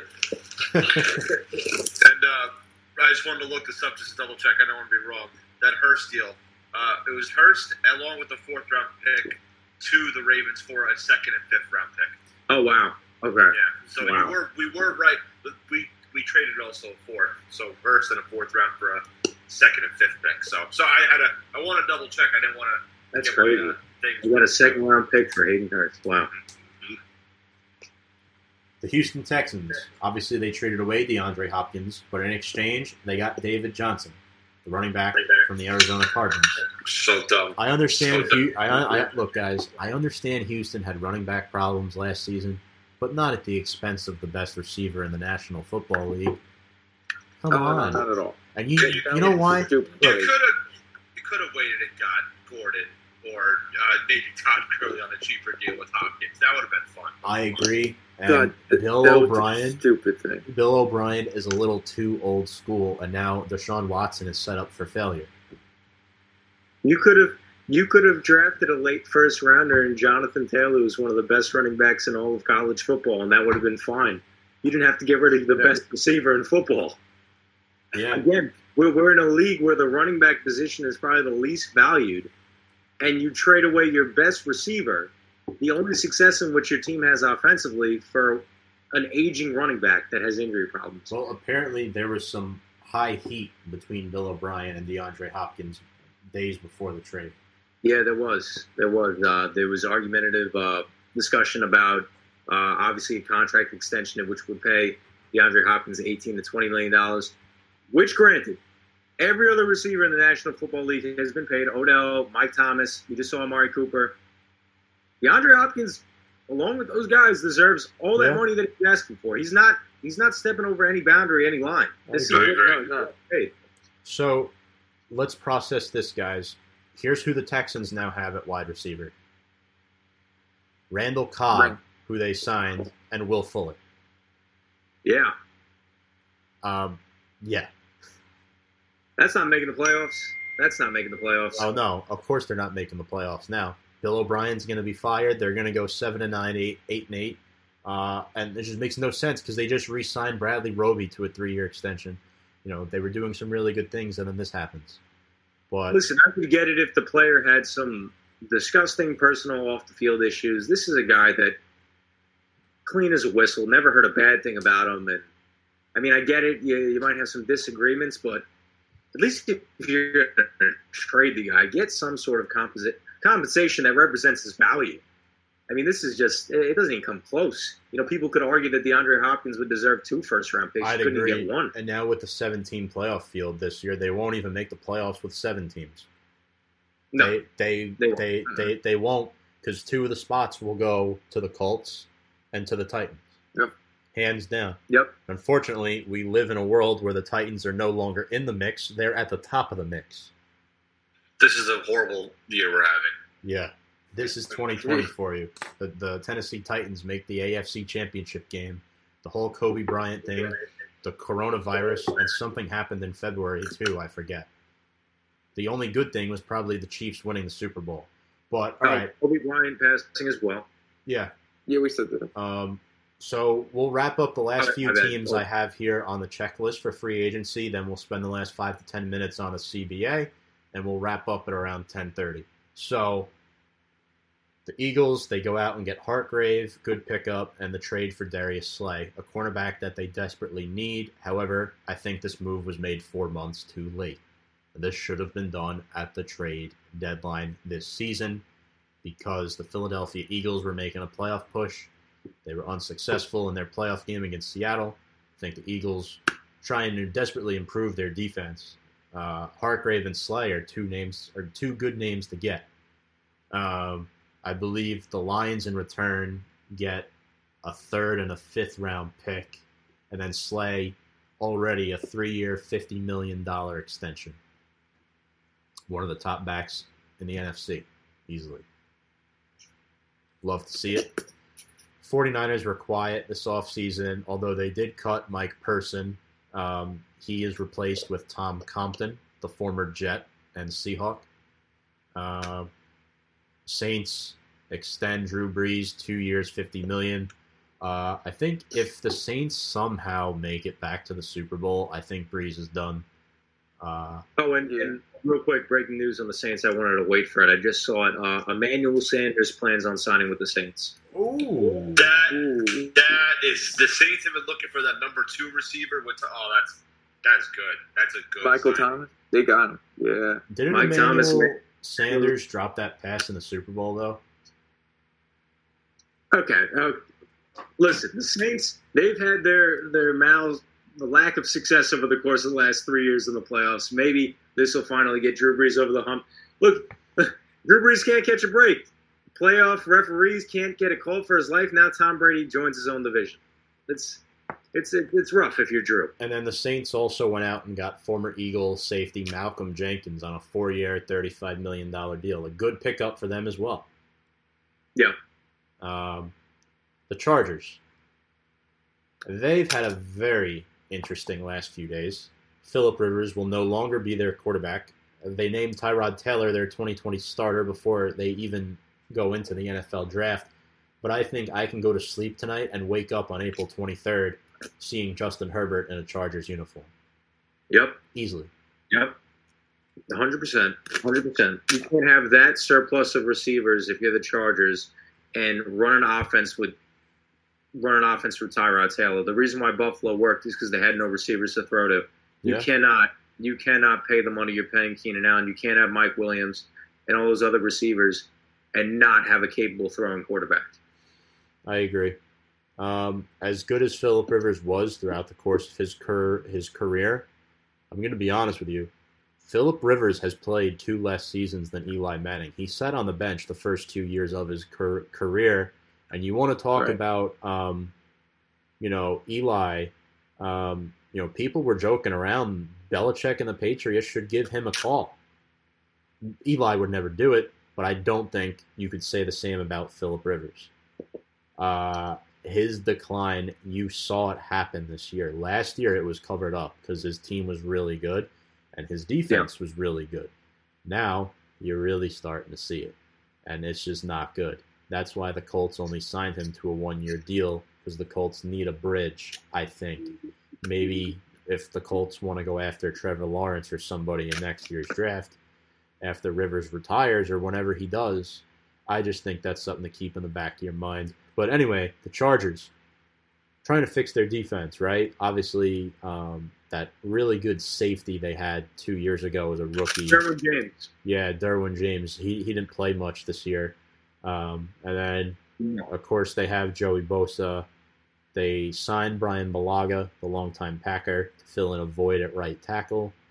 They get Chris Harris from the Broncos, which is an excellent signing. And then they get Linval Joseph from the Vikings, and then Trey Turner in a trade with Carolina. So in the last few days, the Chargers say goodbye to their 16-year quarterback, Phillip Rivers, 14-year starter. They fix the right side of their offensive line, and they get Harris and Joseph and lose Melvin Gordon. Yeah. Interesting work, to say the least.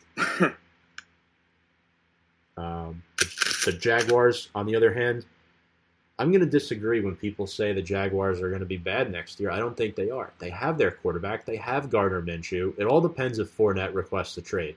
I think if Fournette is patient, he can be really successful on this team long term. It wouldn't shock me if Fournette asked to leave, though. But you have it's not like they're bad Fonz. They have Chark, who's a fantastic. I'm going to be honest. In a few years from now, Chark will be a top 5-7 receiver in the league. This year, I can see it. I'm not disagreeing with you. It's just I would like Fournette to stay, but it wouldn't shock me just knowing the way he is that he would want to leave, seeing all of his buddies out of town now. Ngakoue is still there as of right now. He's been very, very vocal and angry about the moves in which the Jaguars have made. Right. Whether Twitter, Instagram, posting videos of himself, he's very, very upset in the direction in which they're going. But I'm going to be honest, you look at the Jaguars' defense, and 2 players they have on their defense, in my opinion, are 2 players the Giants should have had this offseason, Ngakoue and Schobert. But neither of those panned out. Schobert was signed the highest contract for a linebacker, 5 years, $53.75 million. That's the highest contract this year for a linebacker in free agency. And I'm going to go out on a limb and say this. Joe Schobert, that man is the best linebacker in the NFL right now. He really is. Look what he did with the Browns last year. He had 4 interceptions over a span of 2 games, and the Browns' defense was fantastic this year. Nobody was talking about them. Joe Schobert. The Browns refused to re-sign him. Refused. Doesn't make sense. It just doesn't add up. I don't think that they could afford to allocate that type of money to a Joe Schobert, especially when they had other positions to address, like the offensive line. You know, they really never they tried working with Greg Robinson after Joe Thomas retired. That didn't pan out well, so they fixed the offensive line. Because one thing that happened last season that not a lot of people talked about, in Baker Mayfield's first season, he really never got touched. Baker Mayfield got sacked like 3-4 times a game last season. He just could not – the offensive line could not hold back and protect the quarterback. So I think that's huge. Not that I disagree with you in any stretch of the imagination. I would have thrown the franchise tag on Joe Schobert. But I mean, that's a lot of money, and especially in the direction in which you're seeing teams go. A lot of these teams, surprisingly, maybe you see about 3, 4, 5 contracts in total throughout this free agency that are going to the magnitude of giving guys 5 years. You're seeing a lot more 3-year deals because a lot of teams don't want to take that. Look, I could see it for sure. If you want to tag him, maybe. Who's their center? Isn't it J.C. Treader? Somebody like that? Yeah, Browns, yeah. I think he's part of the players' union. He's like the lead guy or something now. Yeah, so they have holes, though. Ever since Joe Thomas retired, it's gone downhill for them. So for the Browns' sake. And Tyler as well, you got to remember. Yeah, him too. And Kevin Zeitler, gone. Yeah. On the Giants now, luckily. Saints officially add Emmanuel Sanders on a 2-year deal. Nice. Good for them. Yeah. All right, so the Rams released Todd Gurley and Clay Matthews. I was going to ask where they end up. Well, we know Gurley will be on the Falcons. What about Clay Matthews? What is he? Is he over his 30s? Mid-30s? 33. Yeah. I would love to see a Packers reunion. Because now that defense is finally, a defense where a defense should be at, and he would just complement that defense so well. I don't know if the Packers would want to do that. I know, Tom, I think you were talking about potentially maybe the Giants, if the Giants want to have Graham as the coordinator potentially. Maybe that veteran presence that you talked about earlier, the linebacker position, was talking about Tom Lee. Maybe a Clay Matthews instead. I mean, or maybe he's retired. There's another guy who's been injured, and he's looking for a Super Bowl. I mean, I know he got one back in 2010, right? Yeah. Yeah, he was on the team. 2010. But he's looking for a Super Bowl, and that's why he ended up signing with the Rams. Yeah. I don't know if he's going to be going to teams that aren't contending. Yeah, it'll be interesting to see. And then the Rams, they went out, they re-signed Andrew Whitworth to a 3-year deal, and then they went out and they got Leonard Floyd on a 1-year. And personally, I would have been fine if the Giants went and got Leonard Floyd. So would I. Yeah. So would I. The Vikings, the lone move they made, besides their re-signing of C.J. Ham and extending Kirk Cousins, was getting Michael Pierce and letting other guys go. Former Raven. Yeah, that is correct. It was a good force for you guys there in the trenches this year. Yeah, but we got to upgrade with Brockers and Campbell. So I like Pierce, but I like the upgrades instead. So nice. The New England Patriots. Obviously, Tom Brady is gone. They still have Sony Michel, James White, Julian Edelman, N'Keal Harry. They re-signed Devin McCourty. What's up, James? Edelman. I don't think he's happy in New England. I think he'll request the trade. I think he wants out. They're right, because his boy is gone. That's why. Yeah. And Edelman is another crybaby. He just wants to win, and he doesn't want to play. Yep. But I'm telling you guys, I can't be proven otherwise until I see it. The New England Patriots are still going to be a really good football team. They still are, because of look who their head coach is. Their head coach is. They go out, they extend McCourty, they tag Joe Thuney. You don't just do that by accident. They know they have the pieces to still win with this team. They signed Bo Allen from the he played for the Eagles, and then I think last year he was on the Bucs for 2 years. So he'll be a guy they'll fill in. I know they lost Van Noy, they lost Jamie Collins, they lost some pieces, but you still have Stephon Gilmore, who is the best cornerback in this league. League. And you have Chung and McCourty back there in the secondary. There's vets on that defense, guys. That can't be ignored. It can't. You have a good young pass rusher in Chase Winovich. John Simon's going to replace Jamie Collins. It's next man up for them. That's what's going to happen. I'm not worried about them, even without Brady. So who are the winners and losers in free agency? So far, obviously, it's easy to say the Bucs are the winners because of who they got, but I'm not going to go with them. I really, really, really think the winners of free agency are the Indianapolis Colts. The Indianapolis Colts. because they got DeForest Buckner to improve their defense. They're right on the brink. And if you remember last year, before Brissett kind of got hurt, the Colts were what, 6-2? Yes. Around that record. Everyone forgets that.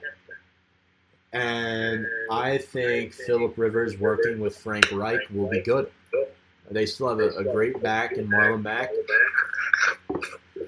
And they didn't do much. I think they did what was right for them. The Phillip Rivers contract's a little bit lengthy, but I really like what they did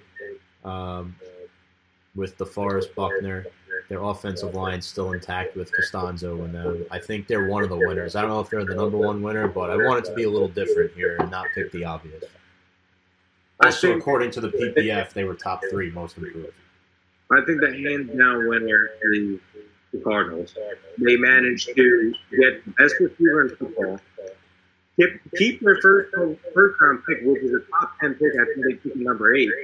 So now everybody thought they were going to pick Jerry Jeudy or CeeDee Lamb at that number 8. They can now direct that pick towards another position of need.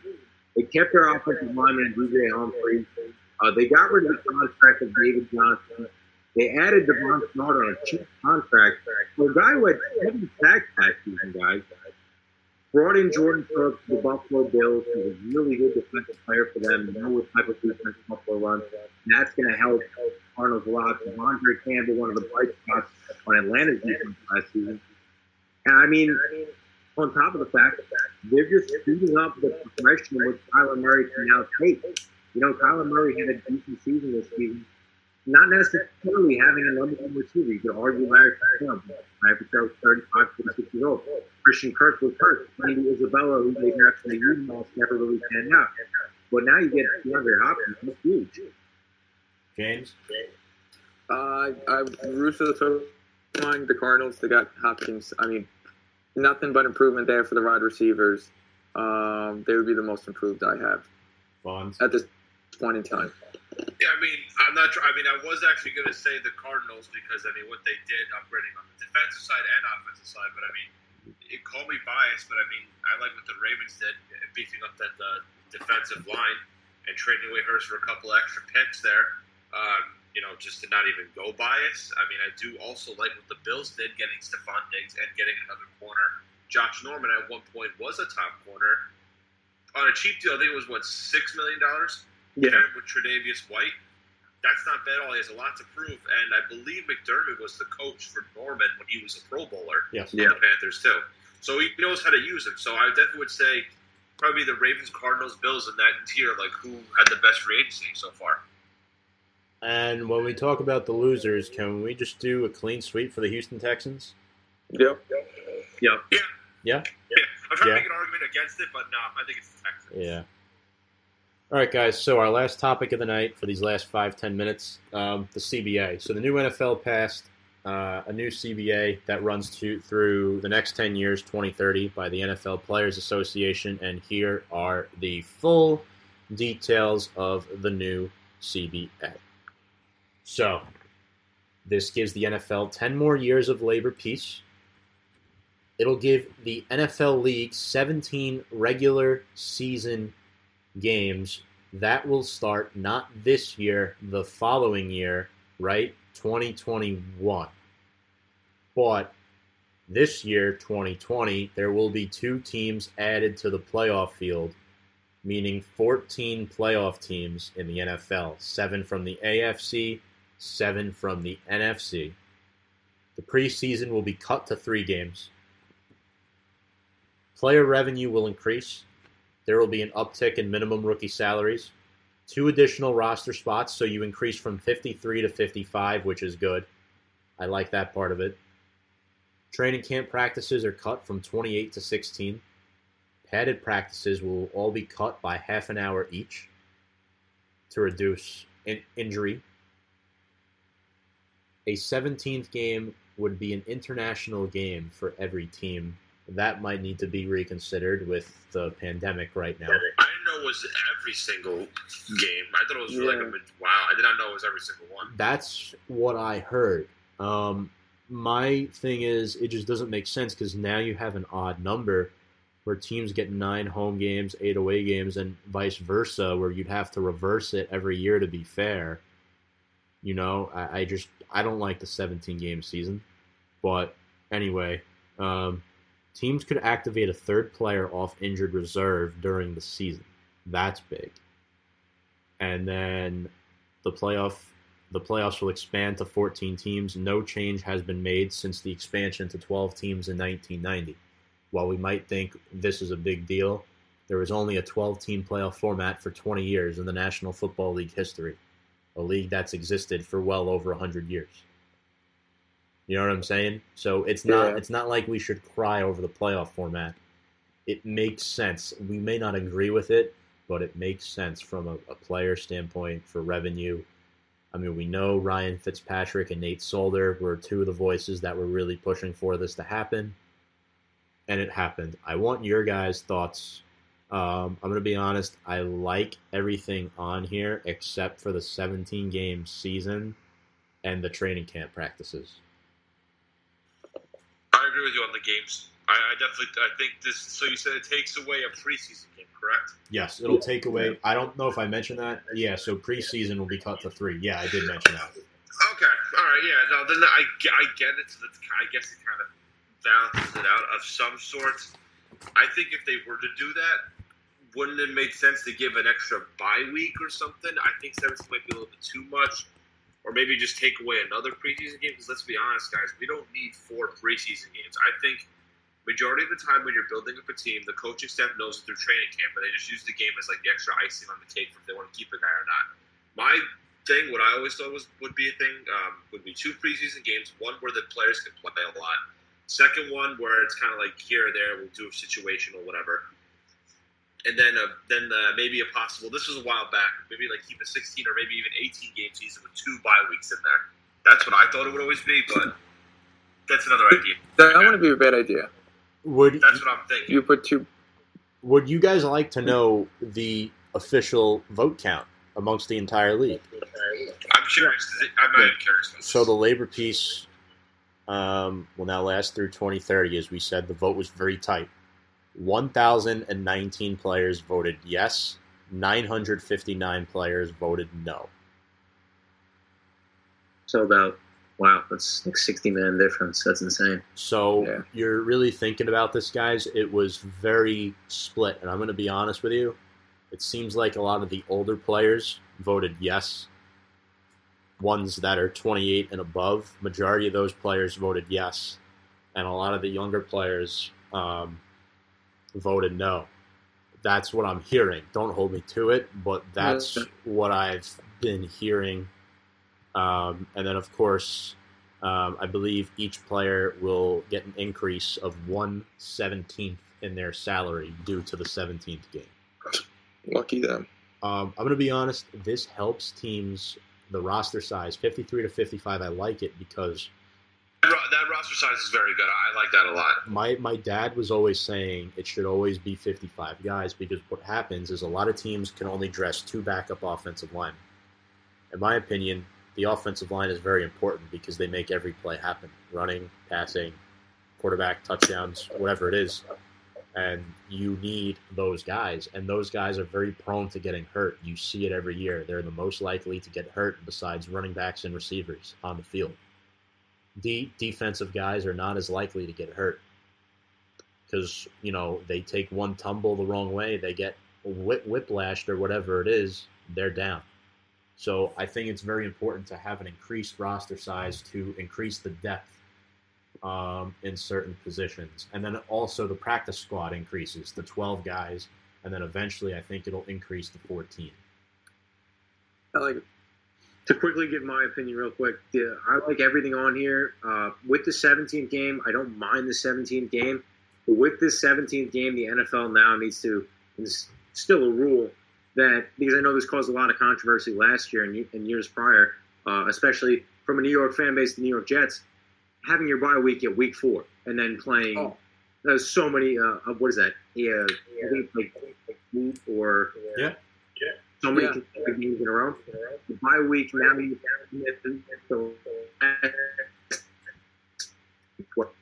total amount pushed back to at least starting at week 6 so that players have time to recover, and then extending to like a week 13 or a week 14. That way players have time, because if you're going to add a 17th game, you cannot have a bye week the 4th week in the football season. That's like, if you add an 18th game, like Fonz was saying, you could potentially then have 2 bye weeks. Well, I'm not saying you need to add another bye week. You just don't make the bye week so in like the beginning of the season, because you're not going to need it. You've been resting all off season. Why do you need a bye week 3 games into the season? Yeah. No, that makes sense. Yeah, but that's all from me. Otherwise, I like everything I'm seeing on the CBA.